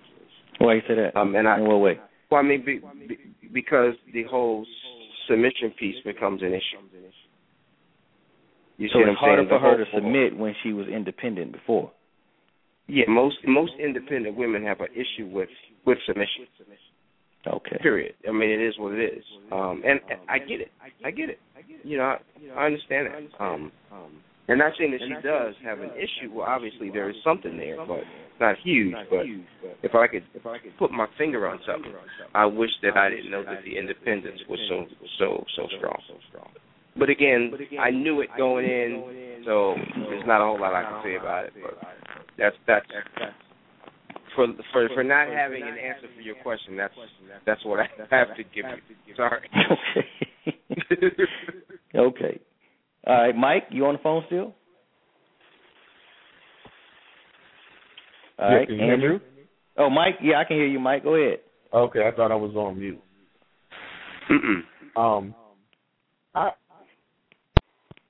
I feel like we're evolving, we're changing, from different levels of one understanding and getting to know each other and things of that nature, trying different things, so on and so forth. But as far as the characteristics of who my wife was prior to us getting married and who she is now, she's still that same person. I mean, I haven't, if I look at her as a person and say, did something change drastically in her personality, since we've been married that I didn't know before, I could say definitively, nothing. Like the brother stated before me, outside of the normal, stresses, time, we have to work harder at putting time together for ourselves. We have to remember, we're mom and dad, but we're also husband and wife, and we constantly are, trying to do things to remember our time and the importance of us kind of being able to be mom and dad, whether it be date night, whether it be, mom and dad are going over here for, a day or two and, making arrangements for the kids and so on and so forth. But, and as you were asking the question, trying to find something that I really don't have any, just in reference to, had I known something, had I known this, would it have changed our relationship, our marriage? I can't say that there is something. So. Okay. All right. Good. Rodney? Yeah, I'll agree with Mike because your question was, would it have altered anything? And right. I don't have any regrets. And I think, like T-Hawk says, that going in, you're not going to know everything anyway. Mm-hmm. So it's going to be some stuff that comes out that you find out that, of course, may raise an eyebrow. But thus far, 14 years later, there's nothing that I can recall that immediately comes to mind that I'm like, oh yeah, I would have made a different decision based on that revelation right there. So I mean, for me, it's nothing. Like T-Hawk said again, I knew some stuff going in, and they say one thing about your faults is that both parties have to realize that the faults are only going to get worse, in your marriage, and whether it be you leave your dirty socks on the floor or whatever it is, they're only going to get worse, and they're going to be magnified in the marriage. So, literally, you have to know going in and say, okay, can I tolerate this getting worse? And if you make the decision at that point before you say I do that, yeah, I can tolerate, this being magnified and right up in my face, and I know it bothers me, but I can handle it. Then it's all good. When it's the new stuff that comes out of the woodworks, that's when you weren't basically really prepared to deal with that. But some stuff going in. So, I mean, other than that, I say that I haven't had that moment as you talked about in the beginning where that bombshell just dropped on you like, whoa. Right. So that's just me. That's my answer. Okay. All right. Patrice, you still on, buddy? Yeah, I'm here, man. I would tell you right now that I wouldn't change a thing because if I did something different, I don't know where I'd be right now. I don't know if I would be saved. The way we met, the way we courted, we grew together. I don't know what else. I can't say that I would be at the same place right now with a different wife. Not a different wife. I mean, not a different wife, just with the same woman. Same woman. That's what I mean. Okay. That's exactly what I mean. I'm saying, same woman, I wouldn't regret anything because I wouldn't be here right now. If I could change anything, it would probably be me. Because, I would be differently in the relationship, but nothing that she would have done. Because she already did anything which was action off what I had done. Right. So it would be a change and not her. And okay. She, God made it what it is. Now, through all the pain and struggle, when we grew together, we're supposed to be at right now. And we already know we're going to have more challenges in the future. So we have already prepared for when those challenges, hopefully we can handle it. Okay. Awesome. Okay. All right, Andrew, you still on the line? All right, anybody else on the line? Because I feel like, I don't think, I think a lot of us are playing it safe now. Some of us aren't, but some of us are, because I'm able to be open book and say, look, if this hadn't happened, I tell everybody, or anybody, not everybody, but I'll tell anybody, the truth be told, if I would have known that I would have had to raise other people's kids, and if I would have known that was one of your factors in being in this relationship, I probably would have reevaluated the whole situation and say, we're going to hold off until you make a different decision. And some people think that's wrong of me, but, that's just something I wish not to do. It's just like saying, hey, I wish not to have more kids, or I wish not to contract any diseases from you, or I wish not to, continue to go clubbing in the strip clubs, and I wish we can be, have a monogamous relationship. So it's just like that with me, But, and I am not saying it would have been a deal breaker, but it would have definitely impact the date of our marriage until, you know, until I figured out something different, or she figured out something different, you know, because it's very challenging to have something, you know, to know what you know now, and walking into it, and its challenges come with those decisions that you made because it wasn't in the plans in the beginning. It wasn't writing on the wall. So, but I'm glad that I'm over that. I'm glad that God has helped me get past through that point. I love him, and you know, I just didn't want to be a father at the age that I am again, because my kids are almost out the house. But I'm glad that, you know, God worked with us, and He worked with her and spoke to me and told us to take this responsibility, because it was going to be a death if it wasn't, you know. So, but that's awesome. This was a uplifting show for me, and hopefully it was an uplifting show for you guys. And I pray that every call and every listener and every chatter, you know, we're going to go into this part about open mic, where we're going to start the recording. Hold on. I got one more. I'm sorry. Do we have anything else? Yeah, I got one more. Okay. Final monkey wrench of the evening, fellas. What if I ask your wife, the lovely lady of your life, your honey bunch, if she knew then what she knows now, what's the one thing that you know she would say? What is it? How would she respond to that question? If she knew then about you what she knows now, what would her response be?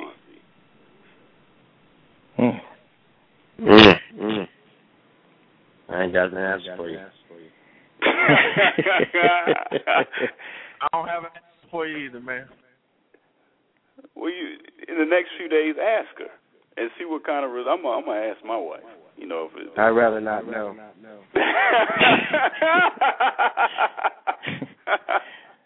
Well, one thing I believe that my wife's answer would be is she always talked to me about I wasn't this boisterous when I was dating her, because I was trying to play the quiet, shy role just so I can get her. That's what she always say. But now, if I have something on my mind, I'll tell her, and if it hurts her feelings, I'm not trying to hurt her feelings. I'm just telling her what's on my mind so we can keep a communication dialogue going, because I love to communicate with her, but all the communication that we have, she's not receiving of it in the way I want her to receive it. I mean well by telling her what's in my heart, but she's not receiving it as it's coming from my heart. She's receiving it as I'm trying to hurt her feelings. And I think that she would feel that if I could be a little bit more tactful when I talk to her, when I talk to other individuals, you know, not trying to throw rocks or bricks at them, you know, but she feels like they're boulders that I'm dropping on them when I tell them certain things, and that's really not my intention. My intention is just to tell the truth.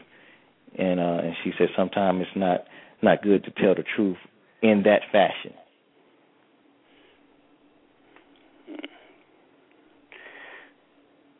Good words. Yeah. Good words. Yeah. It's delivery. Is that what we're talking about? Delivery. Yeah, to her, but I really feel that if I wasn't that to her, I would make the same mistake as I did in my first marriage. Now, maybe I'm going a little hard, and maybe I shouldn't do it that way, but it's either black or white with me. Either I'm going to say it or I'm not going to say it, and I don't know how to sugarcoat, so I got to find some kind of filter between what's in my head to say, and by the time it comes out of my mouth, it has to be a little bit more kinder when it hits her ears and her heart. Mm-hmm. Okay. I want to go back to your other when you were talking about in the beginning the things that you wish that you knew before you got married that you know now. And there's a chatter that asked the question: were you not aware that she had children before you married her? Just want to talk. Okay. Well, I answered the chatter's question. I knew that I had 2 children, that I had gained custody of, and that she had helped me gain custody of, and she had 2 older children that were 19 and 21. So since I knew that, I mean, they weren't. I'm not saying they weren't sexually active. They just didn't have any children. Her children did not have any children. Gotcha. But we discussed, hey, I'm not going to get married to you while them kids are still in the house, and because I don't want them to contaminate my little children. And maybe that's a double standard, but these kids are off the hook, So I say, I can't. I'm not doing that. So it was a deal. It wasn't a deal breaker. I just postponed our marriage until they moved out of her house. Gotcha. Because I didn't want to bring my 2 younger children under that umbrella and chaos what those 2 children was bringing into her house on a daily basis. Gotcha. So after they had left her house, then her and I was totally honest. I'm not marrying you while they're in the house. And she could have said, okay, well, forget you then. You don't take me, you don't take my kids. She could have said that, but she didn't. And she said, well, she didn't say, what if I didn't take your kids? Well, she knew the conditions of her kids. And kids was, doing any and everything because there was no father in the home. But once they moved out and 2 or 3 years into our relationship, her daughter got pregnant. And then her daughter was still in a situation where she was about to lose her baby. And then my wife said that it's our responsibility to help her. And I was like, no. No, because, the only thing that happened between the time that she was being disobedient in your home and this time is she just got pregnant. Her attitude is still the same. She's still willing to fight you. She's still willing to cuss me out. She's still willing to get drunk and stay out past curfew. So, no, she's still the same person. She's not, just because she got a baby, that doesn't mean that she's a different person. So so it was an argument about, go ahead, I'm sorry. You said something earlier about there was a need that was presented. And you said there was no man in the house. Yes, sir. So when you were dating her, and y'all had conditions, I get that. It was conditional. But she had a need with these kids because there's no man in the house, it's just her. And she's dating you, a man, obviously, and you're telling her, well, handle that. When you finish that, then there'll be a man in the house. Right. I mean, you see what I'm saying? So that's the question I'm asking. So you're saying why did I bail out? Why did I not accept that challenge? I didn't use the word bail out. I didn't say that. I'm just saying, when there why didn't I accept that challenge? Yeah, there you go. Okay. The reason why I didn't accept that challenge because when I tried and again, hold on. Don't look at it as a challenge. Look at it as a need.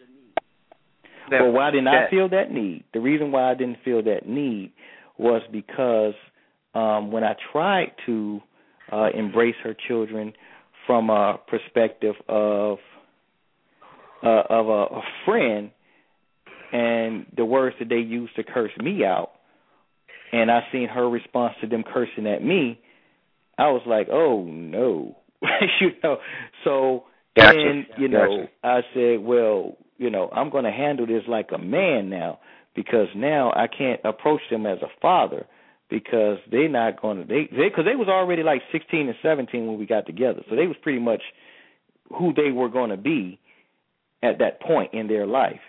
So when I come along, their objective was to get any man away from their mother that they thought that was trying to get in their drawers. So they perceived me as the same way. So they was very disrespectful off the rip. So so when they was very disrespectful, I even fought her son. Not fought him, but he tried to fight me, and I just kind of choked him out. And I was like, look, I don't need this. I mean, I got a clearance. I don't have to fight kids, you know, because I don't want to hurt nobody's kids, you know. And sure. And that's why I say, you know what, this is too chaotic for me. I don't want, and you know, and it could have been. That's why it was growing to be a deal breaker, because I didn't want to have to, you know, fight one of them guys, and you know, in front of the presence of my kids, or them to hurt one of my kids, you know, because it was just wild, you know. Because without a father, it is very difficult, and I applaud women that try to raise their children on their own without the father. But it's very difficult when it's time for that father to step in and groom their children who they're supposed to be as adults. And when there's nobody there to do it, they grow wild and off the chain. You know. Yeah. What if you took a different approach and you said that the kids, you told her, you know, the kids had to be out of there before you moved in the picture, right? Well, it was. That's the bottom line. I'm saying that, well, I can't. I'm not going to bring my children into this chaos, because it's already chaotic enough because their mother and me is not together anymore. So I'm not going to bring them into another chaotic situation where now they seeing me battle other kids. You know what I mean? Gotcha. Yeah, but why I asked you that is that what if you took a different approach and you moved in and you took her and the kids? You know, could it be? I guess it could be possible. Anything's possible, but could it be possible that you wouldn't be raising your grandkids today?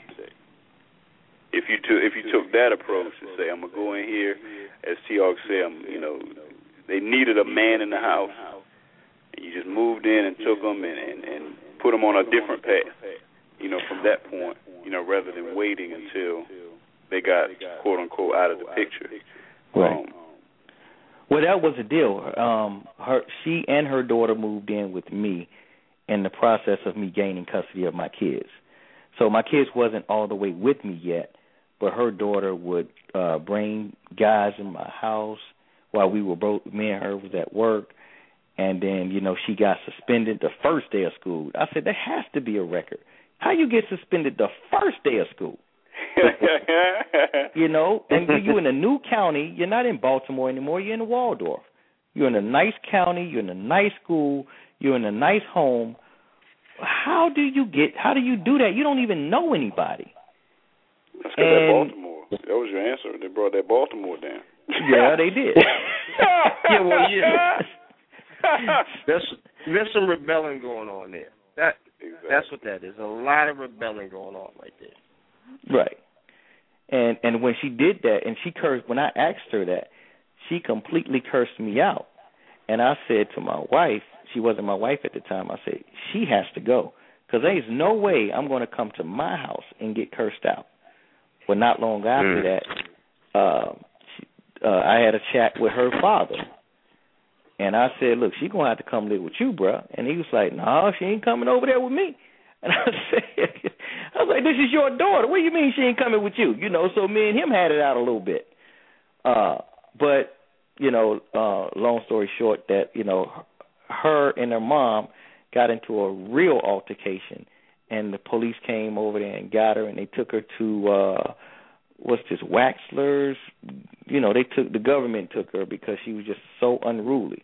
But I couldn't have that to infect my children. You see what I'm saying? Sure. But I tried.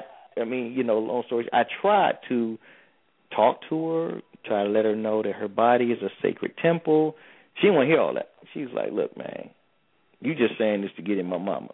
Look, I already got your mom. I'm trying to help you out." No. You know?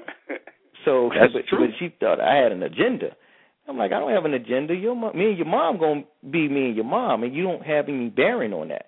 But I'm just trying to guide you and letting you know that, you know, all that stuff you learned in B-More, you know, you don't have to bring that here. You don't have to drink and come in drunk. You don't. It is a curfew here. This is my house you're in. You're not in your mom's house no more.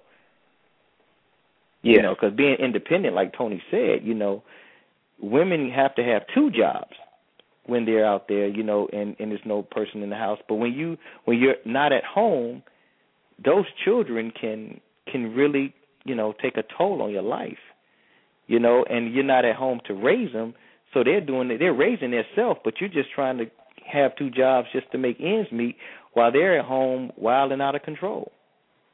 And then you bring them into a organized situation, and then they still got that wild attitude. It's going to be some bumping of the head somewhere. And that's where we had our problem at. When she came to live with me and my wife, it was like, no, I can't do this. You know, drinking and drugs and, you know, running away. I ain't got time for all that. I got my own issues here, you know. Getting suspended. Who does that, you know? So, you know, I just said, no, I'm not going to do this. You know, I would have married you already, but this is uncontrollable. This is out of control.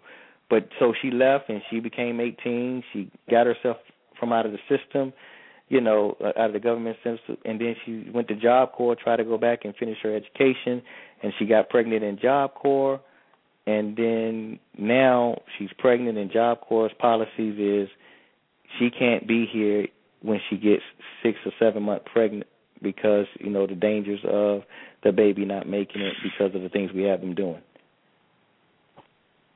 Yeah. And that's when my wife's like, we have to step in. I say, no, we don't. Because if we take her child, then we have to take her too. And we're not reliving that again because my kids are here now, and I don't want nothing they say to you or me to make them think that my children can say the same thing to us. Because I don't want them to see her talking to you very disrespectfully like she does. Because if they say, you know, well, she's allowed to talk disrespectfully, I can do it too. So let me ask you a question. Mm-hmm. Let's say that child was actually your child, not hers, that was unruly, bugging in the house. Would you put her out? Well, at the age, what are you talking about, my own birth children?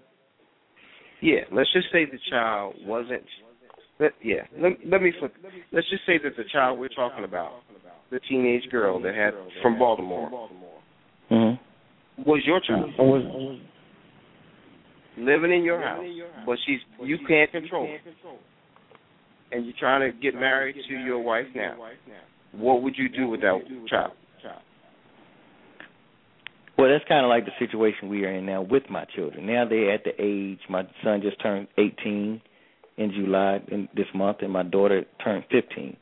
And they're becoming a little like that because of their birth mom, putting in their head that they don't have to respect the stepmom. And you know, and they come back here and they do things to make me do things to them, to make me retaliate. And, you know, and I'm not going to retaliate, but I am going to discipline them. Well, our system, as we know of it, as a kingdom system under Christ, it says if you don't spank your children, you hate them. So when I did that, when I spanked my children, you know, their birth mom, called the authorities or the CPS, you know, and all that thing. That whole thing happened. But that doesn't mean I'm going to stop just because my children are trying to be unruly. Now, the Bible says, train your child in the way that they should go so they won't stray far. And that's what we have to do. Now, they're completely trained when they get 18. Now you can leave. But my wife is in that current situation now. But she came in knowing that I was going to try to get custody of my children. That was already part of the deal. Sure. Now, what I didn't know was if one of your kids have a child, that we have to take them in because you've already accepted the fact that my children are come and live with us, you know, once I gain custody of them. If that was on the table, I still would have said no. Even if she would have thought it was unfair, I was like, no, we're not doing that. Now, if it's a deal breaker, then so be it, but I am not going to have those people, because they're people now, those people in this house while I'm trying to train these children in the way that they should go, because they're going to try to teach them something different. They're going to be the one that introduce weed to them or drinking to them or having sex to them. They're going to be the one that introduce that to them. They're going to be looking at them and be influenced by them. Well, see, that's why I asked the question, and not spend a lot of time on your situation, but it's very interesting. That's why I asked the question. If it was your child, right, and now you have these other children that are trying to fly straight, what would you do with your own child if your own child was the one trying to introduce weed to them? I mean, what if it was your child? How would you handle that? I would do it the same way, and that's one way. That's one thing what a man has to do. He has to remain consistent with children, with his wife, with his job situation, with his church family. He has to remain consistent. If you're going to be like this with one person in this situation, you have to be like this with that person in the same situation. I don't care if you think that you love them more. I don't go into all that. Yeah, I might love one. I might favor one of my kids than the other, but they never going to know that. Rodney said it best. He said, I got 3 kids, one, and each one of them are different. And some characteristics in one might not be likable as he like in another one. But neither one of them are going to see that favoritism.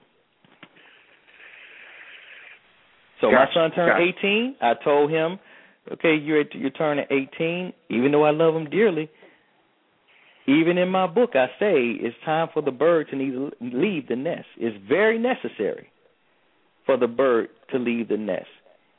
And my kids are not exempt from that. I got you. So even if the child, because the child obviously wasn't ready to leave the nest, and the child obviously presented a bigger need with all the drama and all the rebelliousness that they were going through. Her child did. I think presented a bigger need for a 2-parent household, or both of y'all. Even though she fought it. A lot of times, the kids will fight it and want to see what you'll do. How you going to handle it? Are you going to be in a corner, or are you going to be like, nah, you got to go? Well, one very important thing I failed to mention, or I left out, that's very important is my wife, if her daughter said something slick to her, she wouldn't hear it, per se. And I would, okay? She was like, Mom, she'll say something like, Mom, you are so stupid. Okay, let's just say that if that's what she said. All right. So my wife wouldn't hear that, and she's sitting right beside her. But then let my kids say something like, wow, that was a dumb comment. And they say it in their room, in their bathroom, but away from everybody. And my wife is all in the basement. She heard that. And she would come charging upstairs and say, what did you say? But I'm like, wait a minute. Yeah. You didn't hear her say this, but you heard them say that. Yeah. So I had to nip that in the bud. So I had to do a lot of damage control to know that this is not going to work. Yeah, that's a defense mechanism. That's all that is. And I know that for a fact because I've gone through that in my house. I had a teenager that was gotten to the point where she was unruly, and she was a product of a divorce, and I know what she was going through. And it was rough. It was rough on me. It was rough on my new wife. She didn't want to listen. She was running away, lying about did you have custody of her, or did her mom have custody? I had custody. I took custody of her from her mom because her mom couldn't handle her. Okay. And I had to endure a lot. She couldn't defeat my love, and she tried. She tried as hard as she could to defeat it, but she couldn't. And today she's glad that she couldn't. You know what I mean? And I know that my wife probably felt like you did. Like we'll send her back with her mom because I can't put up with this. But I had to hold my ground because that's my child. How old was she when she moved with you? 15, maybe 15, 16. So she probably. Oh, so you only had 2-3 more years then. Yeah. Okay. But those were vital years. That's true. So when you think 16, 17, okay, 18, they're out. They ain't ready to be out at 18. Parenting doesn't stop at 18.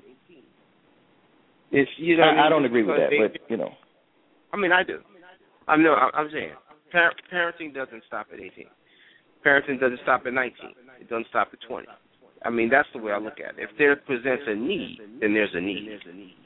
You know what I mean? We can't just say, okay, well, can you explain that? Explain that for me. Well, I don't understand. Explain that for me when you just said, okay, I understand parenting doesn't stop, but the children, they are considered in Maryland, I guess, or in Georgia it's 16, but in Maryland you're emancipated at 18. Sure. So the law is telling them you don't have to listen to your parents anymore because you are considered an adult. And it makes it easier on you then at that point because you could say legally, I can cut the strings. At 18, you can say legally, I can clip your wings and I don't have to do anything for you. But then you got to go to bed at night knowing that you put a child out in the world that's not ready to go. And then when you say that, you got to ask yourself, well, why isn't my child ready to go at 18? Why isn't my child ready to be independent at 18? So then it all comes back to us anyway. Well, if you haven't done what you were supposed to do as a parent, this is what I strongly believe this. And I've said this before, if I have taught you how to use a knife, a gun, a flint, and a tent, and I've taught you for 18 years how to use these things for survival tools, I can literally put you in the wilderness, and I come to you in 3 years, you should be fat. You should be healthy. Understood. You know, you should be ready for anything because I have equipped you. Now, if you found with all those tools and you're dead, then that was your fault because I've equipped you and I've done my job as a parent to show you how to, you know, take care of yourself. Sure. I get that. I mean that's the ideal situation. You send them to a 4-year college, they get out and they're supposed to get a job day one, right? And they're supposed to get an apartment, and they're supposed to get a bank account and a new car and everything else, right? That's what we hope. But no, that's not how the Bible says to do it. Now, I'm talking about according to let's do it how the Bible tells them to do it. We should have for them. We should have enough for their children and their children's children. So we should have enough for them to be set up at 18, meaning that we should have the whole shebang, the setup, your stock options, your money in your savings account, your house, and I give you all of that, and you blow it up, hey, and you know how to do it, you know. Okay. So since you want to take it there, which is fine. What did your wife's daughter, have at 18? With all these things you just mentioned, what of any of those things did she have going out? Well, apparently she didn't have proper home training because at a certain time in her life, go ahead. She didn't have the bare necessities to what the Bible said, right? But we still threw her out in the wilderness. No, we didn't throw her out in the wilderness. They came and got her because. Go ahead. It's the same thing. Well, no, not really, because when she turned 18, you know, she said, "Well, what should I do now?" And it's like, "Well, finish school, you know, do this, you know." And she didn't want to go back to school, so she said, "Well, I'll just go to the Job Corps because I'm not living under y'all rules." So at 18, she has that option. Okay, well, you know, and because if you're not finished high school, you're welcome to be in the house if you're going to follow these rules. You're welcome to finish school and go about your business after you're finished. But you can't say, well, I want to be 18, I don't want to follow your rules, but I want to eat, I want to stay at your house, eat your food, you know, do what I want to do, and you not say anything to me. Well, it doesn't work that way. So she said, well, I'll just go to Job Corps. Fine, suit yourself, go to Job Corps. Gotcha. Because you can literally make that decision. My son told me the other day, hey, Dad, I'm down here in Atlanta with Mom for the summer. I want to stay here, and I want to do my last year of high school here. Well, guess what? Congratulations, son. You're 18. Happy birthday. Your wish is granted, but this is not a revolving door. So if things go sour, rely on what I taught you. Wow. So, yeah. You ain't going to let him in? Huh? I got you. You going to let him in if things don't go exactly as planned? No, see, he got to learn. Yeah, and he wanted. That's what he wanted. Now, he called and talked to me today. He's like, "Look, Daddy, this is what I'm learning, and I see what you mean by." So everything I've taught him is coming to pass, and the summer's not even over yet. Sure. Now, there's a thing called enabling a child, and I get that, and I get the tough love. 18. I brought you up the right way, I didn't feed you. I taught you how to fish for yourself. I get that. But I think that at some point, you even said there's no revolving door. The way life is right now, there has to be some sort of, because we get a do-over on a daily basis from God. God gives us an opportunity. And there's times where we as grown men have fallen short. You know what I mean? And again, I'm not saying we've gone back home, but maybe we have needed assistance from somewhere else. Right. You see what I'm saying? So opposed to saying, okay, you're 18, I'm not saying y'all right now, I'm just saying me. Like my daughter, she's gone. She don't live here anymore. But her room is always there. Oh, no. If something don't go right. So is her room available even if she's disrespectful? My love will never change for her, even if she's disrespectful. No, not your love, because my love won't change for my kids either. I'm talking about her room. Yeah, but I'm not. But again, she was disrespectful at a point. But when she got to a certain age, she understood, and this was not too long after what I was going. Maybe when she turned 20, her whole attitude changed. All the disrespect was gone. It's something that she was going through at that point. Okay, that's a different case, though. That I'm talking about, and I understand you saying, God gives us do-overs. And they're all case by case, Darren. Yeah, they're all case by case. All of them. Yeah. Okay, but you taught her you taught her the value of life. You taught her everything that she needs to know as an adult. And then she went out there, and if I'm getting this right, she went out there and didn't pass life, so she could come back for a period of time to get it together and then try it again. You're saying? Yeah.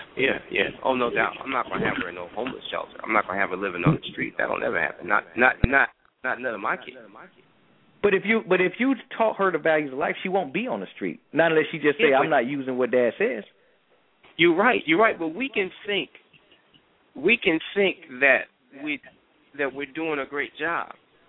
We can believe that we crossed the T's and dotted the I's. We can. Mm-hmm. You know what I'm saying? But at the end of the day, we still have to know if they're ready.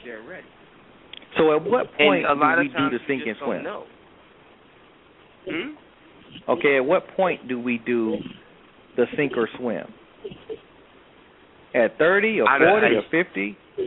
Again, I don't have an answer to that question.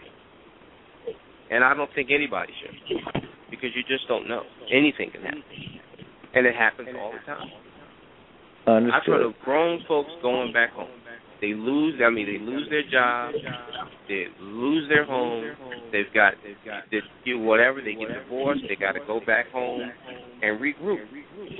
And their parents ain't saying, "Hey, you already left. There's no do-over." No, I understand. Come on back. Get it together. Well, in my son's case, I'm like, because I told him when he was 17 and he was up here before I took him down there for the summer, I said, when you're 17, you give me a little gas money to take you to work. When you're 18, I take half your money for rent. When you're 17, I can only advise you. I can only tell you not to talk back.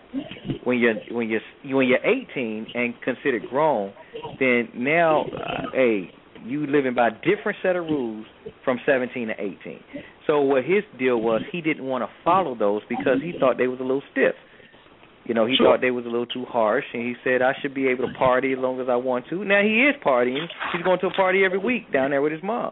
And he thinks that, hey, man, hey, this is life right here, So I'm like, well, you're not going to come back here and do that. So, he said, yeah, I know, so that's why I ain't coming. Cool. Congratulations, you are 18 years old. You can make those decisions on your own now. But don't think that you're going to come back with that same attitude and be like, well, they got to come back correct. Yeah, I'm definitely not disputing what you're saying. They can't come back unruled. Oh, no, this is not a place to be unruled. You're going to come back, and it's going to be just like it was when you left. Right. Nothing's going to change. That's right. Nothing's going to change. You know what I'm saying? But it's going to be my way or the highway. But you will have the option. You know what I'm saying? Now, I ask you another question. If your stepdaughter gets her act together and says, okay, I got this child. I'm trying to do the right thing, but I need a minute. I need about 6 months. Can you help me out? What you gonna do? No, sir. I have to.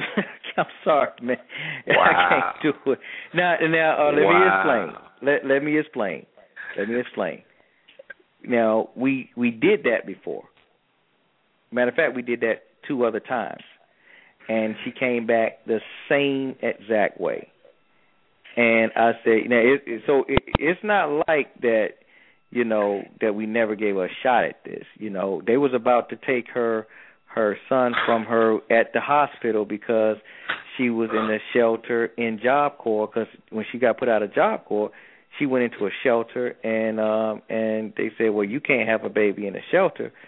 So she came to us then, and I was like, man, that girl is still crazy, lack of better words. And then she was like, well, I don't want to let my grandson go into a foster care system. I was like, well, I didn't get her pregnant. So, again, that's not my issue. I'm sorry. This girl is crazy. So when it came down to her actually having a baby, and we went to the hospital and we saw her in tears, and she's like, they're going to take my baby, and da-da-da-da-da. And I was like, and my wife came to me, and she's like, we're letting her come to live with us. And that's what it is. And so at that time I could either get in my feelings and say, hey, I'm the man of the house, or, just say, you know what, let's pray about it or whatever. So I said, okay, we'll let her come to the house, and these are the conditions. And I went down my conditional list, you got to be in at a certain time. You're going to get up and take care of your baby. You're going to get a job, and you're not going to be on the internet on MySpace and Facebook all day. So when I told her that, and you're not going to be, looking at MTV or BET all day, just wilding out like you were doing wherever you were. Well, she came to the house. She said she understood. She came to the house and did exactly what I told her that she wasn't going to do.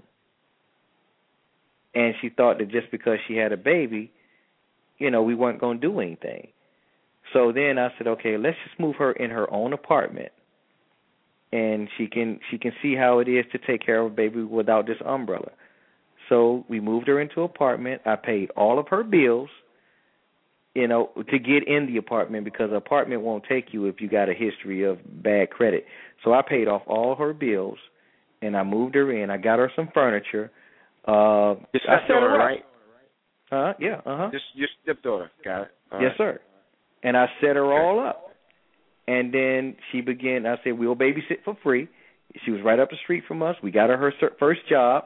We took her down to the welfare system and put the father on child support and so on and so forth. We did all of the groundwork for her. And then she started to play us in that area. I got to go to work, so we'll keep her baby all day. She been off. She went down to Baltimore and go chilling all day. See how you go from King George to Baltimore?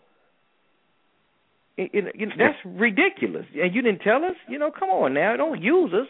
And then she began to cuss us out and disrespect us again because she thought, well, you got my baby, and she thought that we were afraid that she was going to take her baby away from us. I'm like, this ain't my baby. So you can take them and shove them back in your behind. It doesn't matter to me. You're not going to disrespect me just because you think that I got plenty of love for this kid. You know, so it went there a couple of times. So she fell on her face again, came back to the house, and it was a repeated cycle. I said, you know what? This is it. Go and don't come back. So then she was about to lose her baby again. So we took him until she said she can get her stuff together, but we didn't take her. Sure. So that's why we are where we are now.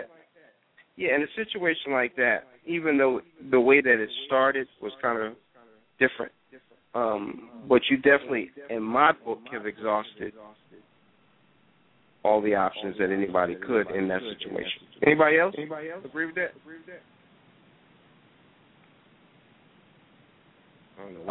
Hi. Personally, I think he exhausted probably more than I would have. Sure. I'm just being honest with you because, you know, two things that he said that I agree with. One, consistency. That's very important in, you know, your household, and then you also are charged to protect your household. And a lot of times when you have younger children and an older children dynamic, whether we want to believe it or not, that influence sometimes can be stronger than the influence of the parents just because they're closer in age, one, and then two, they look at how they respect the parents, and a lot of times, although they don't realize it, they start following those same characteristics. So you always have to be on guard and protect your house, and if there's something that's going to change either the environment in the house or the way you are running the house, you have to protect the house from it. So, you know, I commend Darren for, you know, the many times that he tried to make this thing work. I'm very different when it comes to my household. I am very concerned. You know, I'm a registered foster parent. We tried that. Once we saw that it was affecting our household, it stopped. It just was. There's too much at stake when you're trying to raise kids in the way that they should go. You know, we old school parents, if you want to call it that. Our kids don't. You know, at the time they didn't watch TV during the week. They had homework schedules. They had chores. You know, they didn't do a bunch of hanging out. They didn't have any kind of friends just coming over randomly. You know, it was a very structured, protected, safe place, and we want to keep it that way. So, you know, you got to be consistent with the rules, and sometimes it takes you to make some very hard decisions, and a lot of the times, you know, not everybody's going to understand it, but when you're a man and you're charged with protecting your household, as well as, you know, setting the rules and everybody follow those rules that are considered, you know, either children or dependent, you know, why do you think the military is the way it is? I mean, one person's going rogue and then you got a mutiny on him. So it's the same thing in a household. So, you know, again, Mr. Darren, I mean, you know, I've known you a long time. I didn't know you went through all that stuff. So I commend you. No, thank you, bro. Yeah. I definitely echo that out.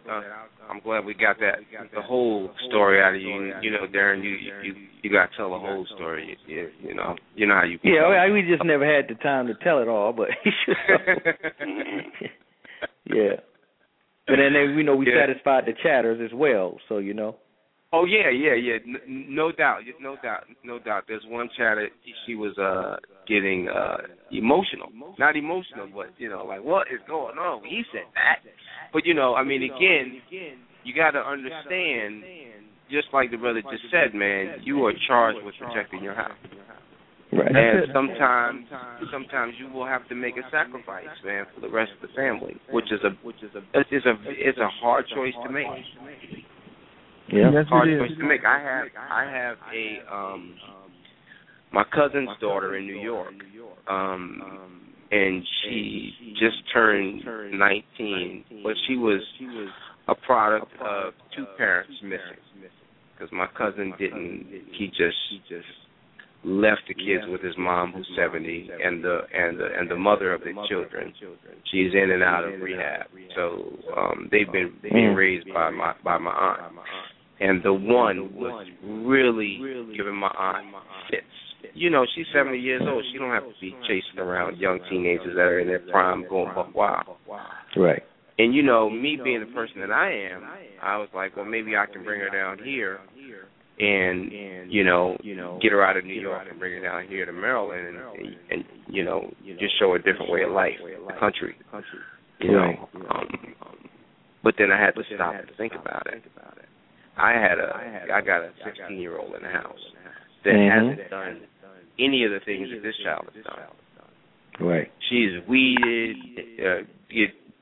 twisted, stayed out all night, all of that stuff. You know, and I said, even though I want to help her, I can't bring her into my house. Right. Because if she poisons all this work that we've been putting into this last one, you know what I'm saying? How we gonna clean that up? That's right. You see what I'm saying? And you can't because now she's gonna learn habits. She's adapted bad habits that were never in jeopardy. Things that were never in jeopardy of these things coming into our household. You know, so I had to turn it down. I was like, you know, I want to help, but at this time I can't. Wow. So where is she at now? She moved to North Carolina with her father. I don't know how things that's much better now, or you don't know how it's working? Probably not. Yeah, But it's definite. But it was a good move. It was a good move for her to go to North Carolina to be with a deadbeat father, and I say that in all sincerity. And because that's exactly who he is. He is my first cousin. We're the same exact age. He was born in October. I was born in November. We were raised the exact same way. And why he got exempt from raising his kids, I'll never understand it. But he had 5 kids and didn't raise one of them. He just put it off on everybody else. Anyway, make a long story short, this child that was going through hell had to leave New York because she just couldn't get with the rules. Just like she couldn't understand the rules. So the grandmother said, then you need to go somewhere else. So now she's with her father, which ain't working out because he's not stable. So now she's calling back saying, what can I do to come back home? And I told her, I said, don't let her come back right away. Right, let her stick it in there for a minute. Make her sweat it out.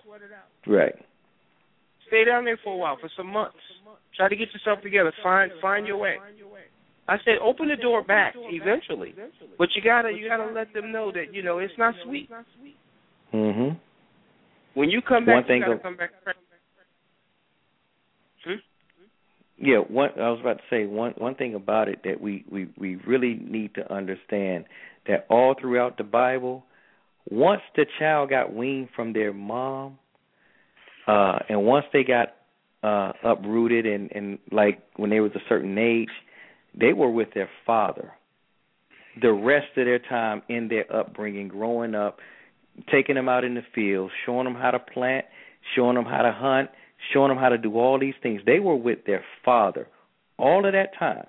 Now, it's nothing changed from that time. The only difference is the fathers are not there. And when the fathers are not there, you have this total impact on girls because they don't know from a girl or a woman perspective, they don't know what to expect. My daughter knows what to expect from a guy. He's going to open the door. He's going to close the door behind her. She already knows that. Now, if I wasn't there to have my son to do that for her, she would have accepted the mediocre thug that comes and say, get in the door yourself, you ain't handicapped. She would have accepted that because that would have been a norm in her life. But now she stands at the door and expects a man to open it for her if a man is present. But if she don't have that structure, the same with a guy. If a man if a boy is growing up into a home without a father, he becomes an alpha. And that's why, even in dogs, they tell us, when I was first getting my Rottweiler, I used to have a Rottweiler. And I said, I want one of them big dogs, right? I want which one get the biggest? And they was like, the males get the biggest. But I said, well, give me one of them. They was like, well, sir, if you never had a Rottweiler before, I strongly suggest you get the female. I said, why is that? They said, because the males are going to challenge you, and if you never had the dog, a big dog like this, then you're going to have to show him that you're the alpha. And by this being a already furious dog, I suggest you get the female first because they're a little bit more humble. And after you had a female, then come back and get a male because you'll know how to handle them. Because if you show them that they're the alpha, they're going to take over your house. And that's the same thing with a male child in a house without a father. He's going to start, and that's what was happening in my wife's situation. Her son thought he was the man or felt he was the man in the house. So when I came in there, that's why me and him ended up getting into a altercation because he thought that I was running in on his territory, and he was feeling, I'm protecting my territory. And he felt like he had the right to tell me to get out when I was over there visiting his mom. So we really have to understand our position as fathers and as men. And that's why it's so important for us to take our daughters especially because they looking for how – it's not perverted to say I want somebody like my father. That's not perverted to say that, especially if he's doing the right things. And it's not perverted for a son to say I want to be like my father. But we have to be good role models, and if we step outside of that, we're going to have some trouble with our children, and that's what's wrong with most of them today. Good words. Good words.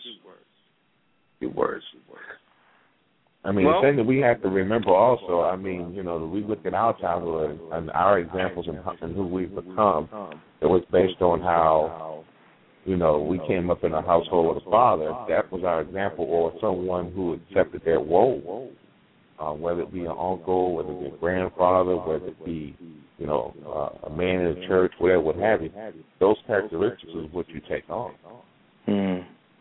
For my sister, it was how my dad treated my mother. That was how she saw a relationship.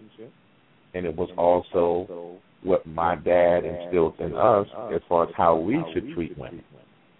So when those dynamics aren't there, it's rough.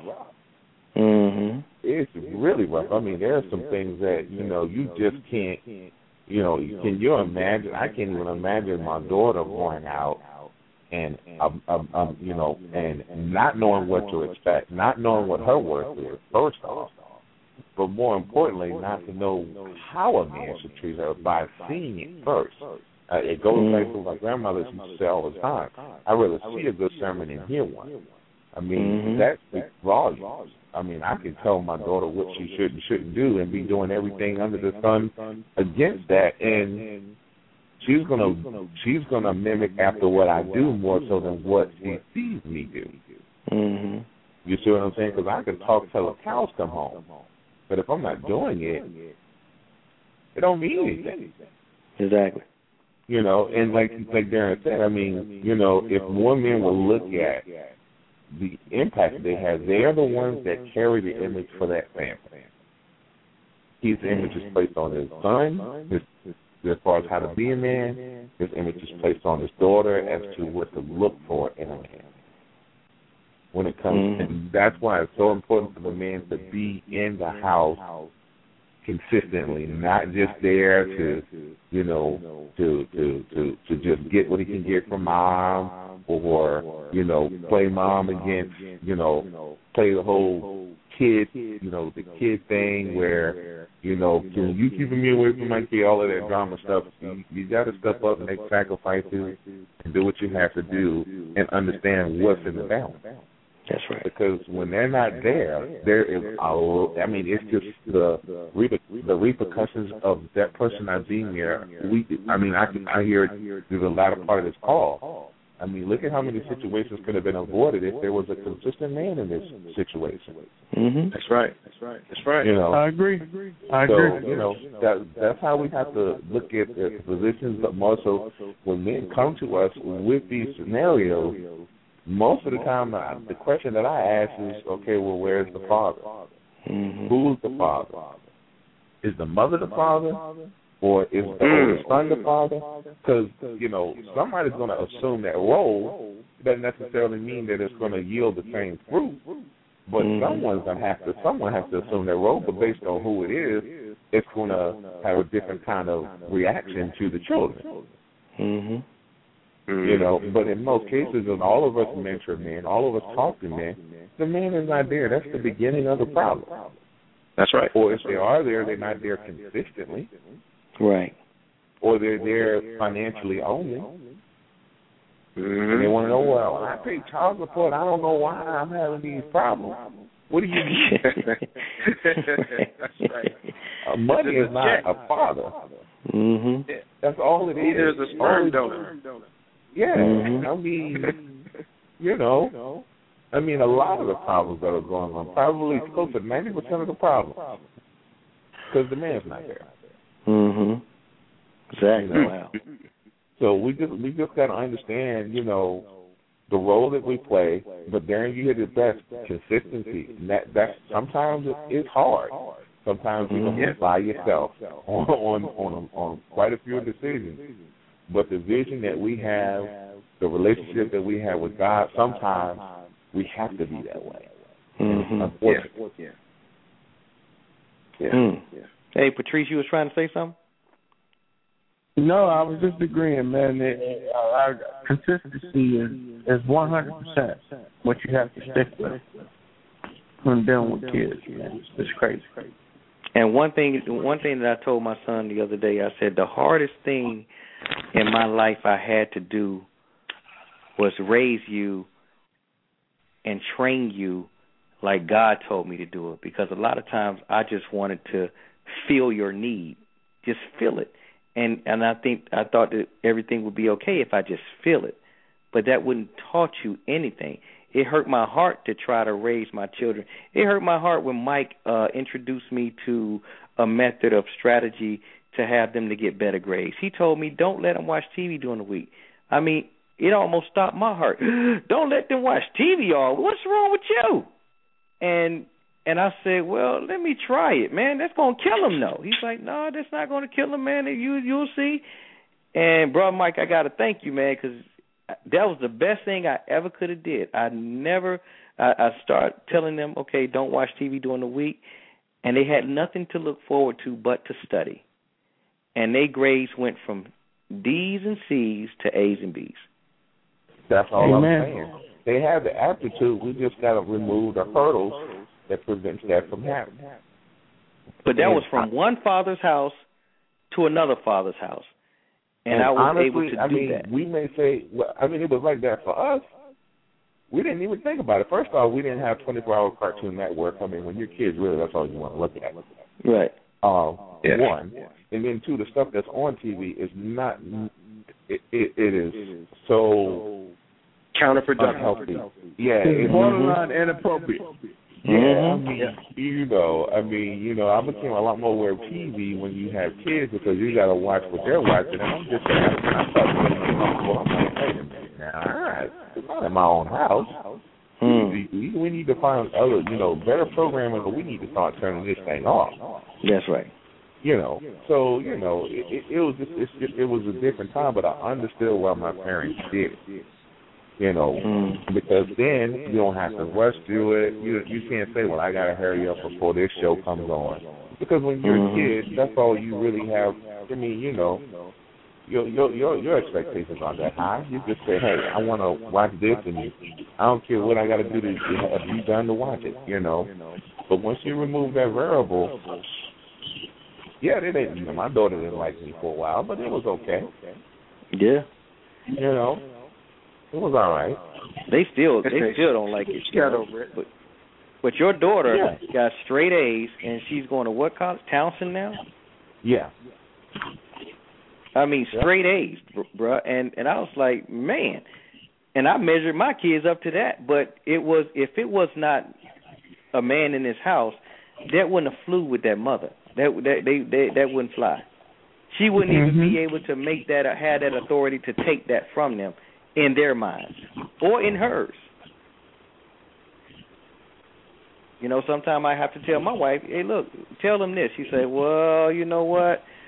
I think you should tell them because I want them to know that it came from you, because if you tell them, then they're going to do it.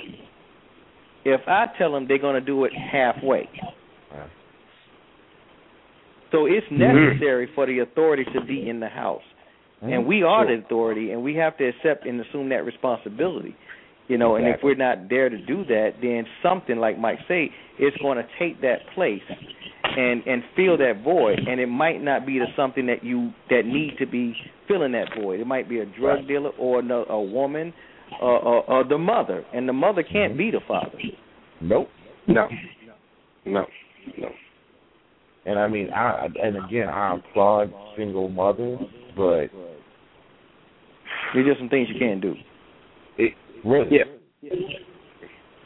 Really. And I mean, a smart single mother will understand, hey, I may not have a husband, but I need to find somebody that's going to be a positive, godly role model to raise my son, or that my daughter can look at so that they understand, what their worth is and how they should be treated by a man. Because that's the only way they're going to know it. If we rely on TV, oh, my God. Oh, yeah. We'll be in trouble. We in major trouble. Mm-hmm. So, it's probably, and I think I said this before, I think on Father's Day, it's one of the most thankless roles or thankless jobs that we have that's so important to our kids. Because, I still thank my father now. Because I knew I wouldn't be the man that I was now had I not been, had he not been the way he was with me. Right. Amen, bro. It wouldn't happen. Wouldn't have happened. So we just have to look at when we talk to men, young men. A lot of the times we're approached by single mothers who are trying to figure out what they want to do. They got this kid. I hear the stories that Steve Harvey talks about with his mentoring camp, and how so many men, come out to support him, and these guys come and they're not used to being around men. That to me was just like, and I think my wife, she did a sermon on Men's Day, and she said some of the statistics that they say about men is men in a household is as rare as a rotary phone. Wow. And I just kind of it kind of hit me like straight between the eyes, because, when you come up in a household where you had a father and you are a father, you kind of get insensitive to those situations. But when you hear something like that, how many houses have you been to that have a rotary phone? It's kind of like, God, is it? And then you start to see all of the products of that with, what we're dealing with the kids, what we see on the news. 9 out of the 10 situations of these young kids that are getting in trouble, whether it's, shooting and so on and so forth, I'm like, where was the dad? That's always the first question. Yeah. Most of the time, 90% of the question can be answered there, but see, nobody's asking those questions. Because on TV, you just hear about the effects of it, but you don't hear about what caused it initially. Right. So. Right. Amen. Well, one thing about it, the show is over in actually 7 minutes, and it was a great show.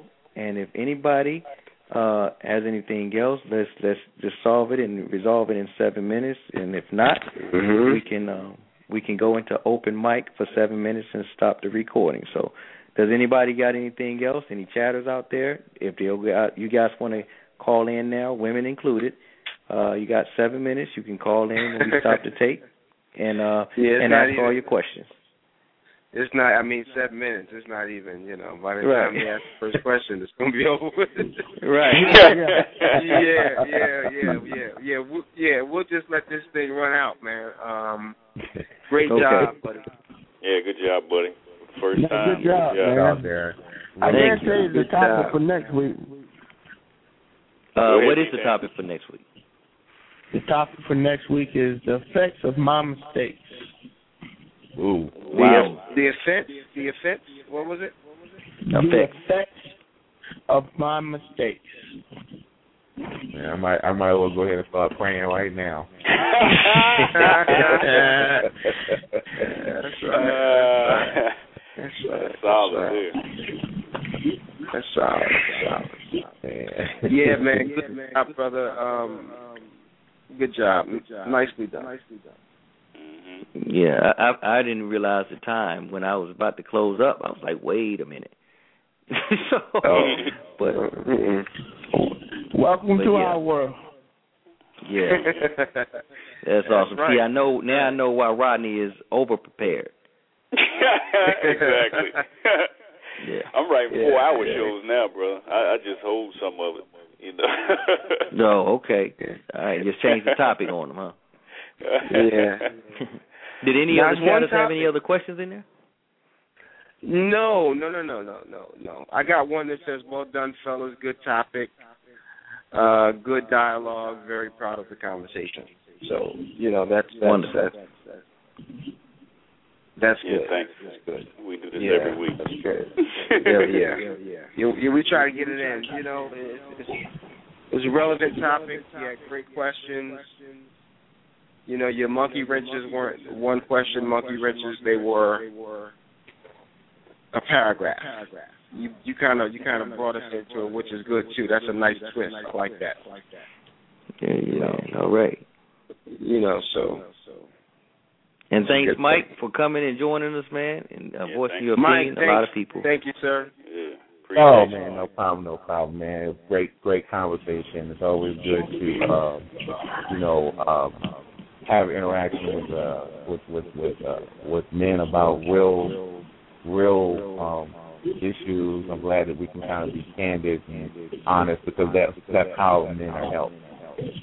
Sure. So if that continues, I'll definitely be on. Because so much of what we do, we don't really have an outlet where we can kind of be able to kind of talk about these kind of things. We always on duty, so that's right. That's right. Yeah.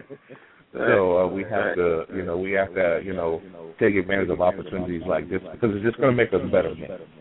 Really, yeah, that's right. It's going to make us better men, and when that happens, we have better wives. We have, we're better fathers. And we influence beyond, our house, but it starts in our house first. So, this is excellent conversation, real good feedback, real good questions, and we just got to continue to be honest about stuff. We got to call it the way it is. Sometimes, you just got to have real talk, because, men know men. That's the whole thing about it. That's right. That's right. We also got to hold each other accountable, because it's not easy, but I tell you, it's one of those things that when you think back, you're like, I'm glad somebody pulled me back. I'm glad somebody was, able to keep me straight. And I appreciate Darren for doing that with me. I know he talked about a few times that he took some information from me, but I take a lot of information from him. But I just think we gotta be able to do that and look at it as a way of continuing to develop versus, well, I'm not quite there yet. When none of us are going to be there, when we are there, we'll be in glory anyway. So I put it down here for a reason. We need to, help each other out, be honest about it, because, honesty is going to be one of those things that's really going to help the next man. And whether, sometimes you don't necessarily agree, but I tell you, it makes you think about it. I'm like, I didn't think about it that way. Maybe if I tried that may have given you a different result, or the result that I'm thinking I'm supposed to get versus the result that I'm getting. So, Amen, bro. That's good words, awesome. Man. Yeah. Good words. So you're gonna be back with us next week, then, Mike, right? Because we need your input, bro. Because you got a lot of knowledge. Oh yeah, I'll be back, man. Yeah, I'll be back. Yeah, Mike. Yep. All right. Well, with that, then we're gonna wrap up. It's 12:28, and we can. I think it's closed down. They stop us. They cut off our phone call at 12:30. Exactly at 12:30. Exactly. Yeah, we got about 15 seconds. So hit that button, man. If you don't hit it, it don't archive. So I'll holler at y'all next week later on. Peace out. All right. Bless you guys. Yes, sir. All right. Bless you guys. Later. Take care. All right. Hey, Rodney, go. You gone? Okay. Yeah. Yeah, you're going to have to text him if you want him to call you. It says hit a button to get it in archives. The button is gone. Okay. All right, y'all. All right, y'all. Take it easy. Bye. All right.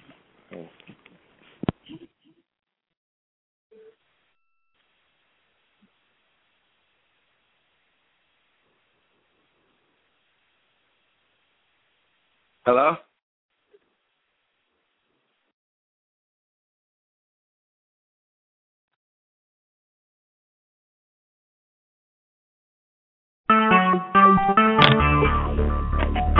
Talk shoes. Recorded live. Welcome to another episode of The Greatest Show on Tuesday night. We come to you every week where we bring you the best topics about marriage from the male's point of view.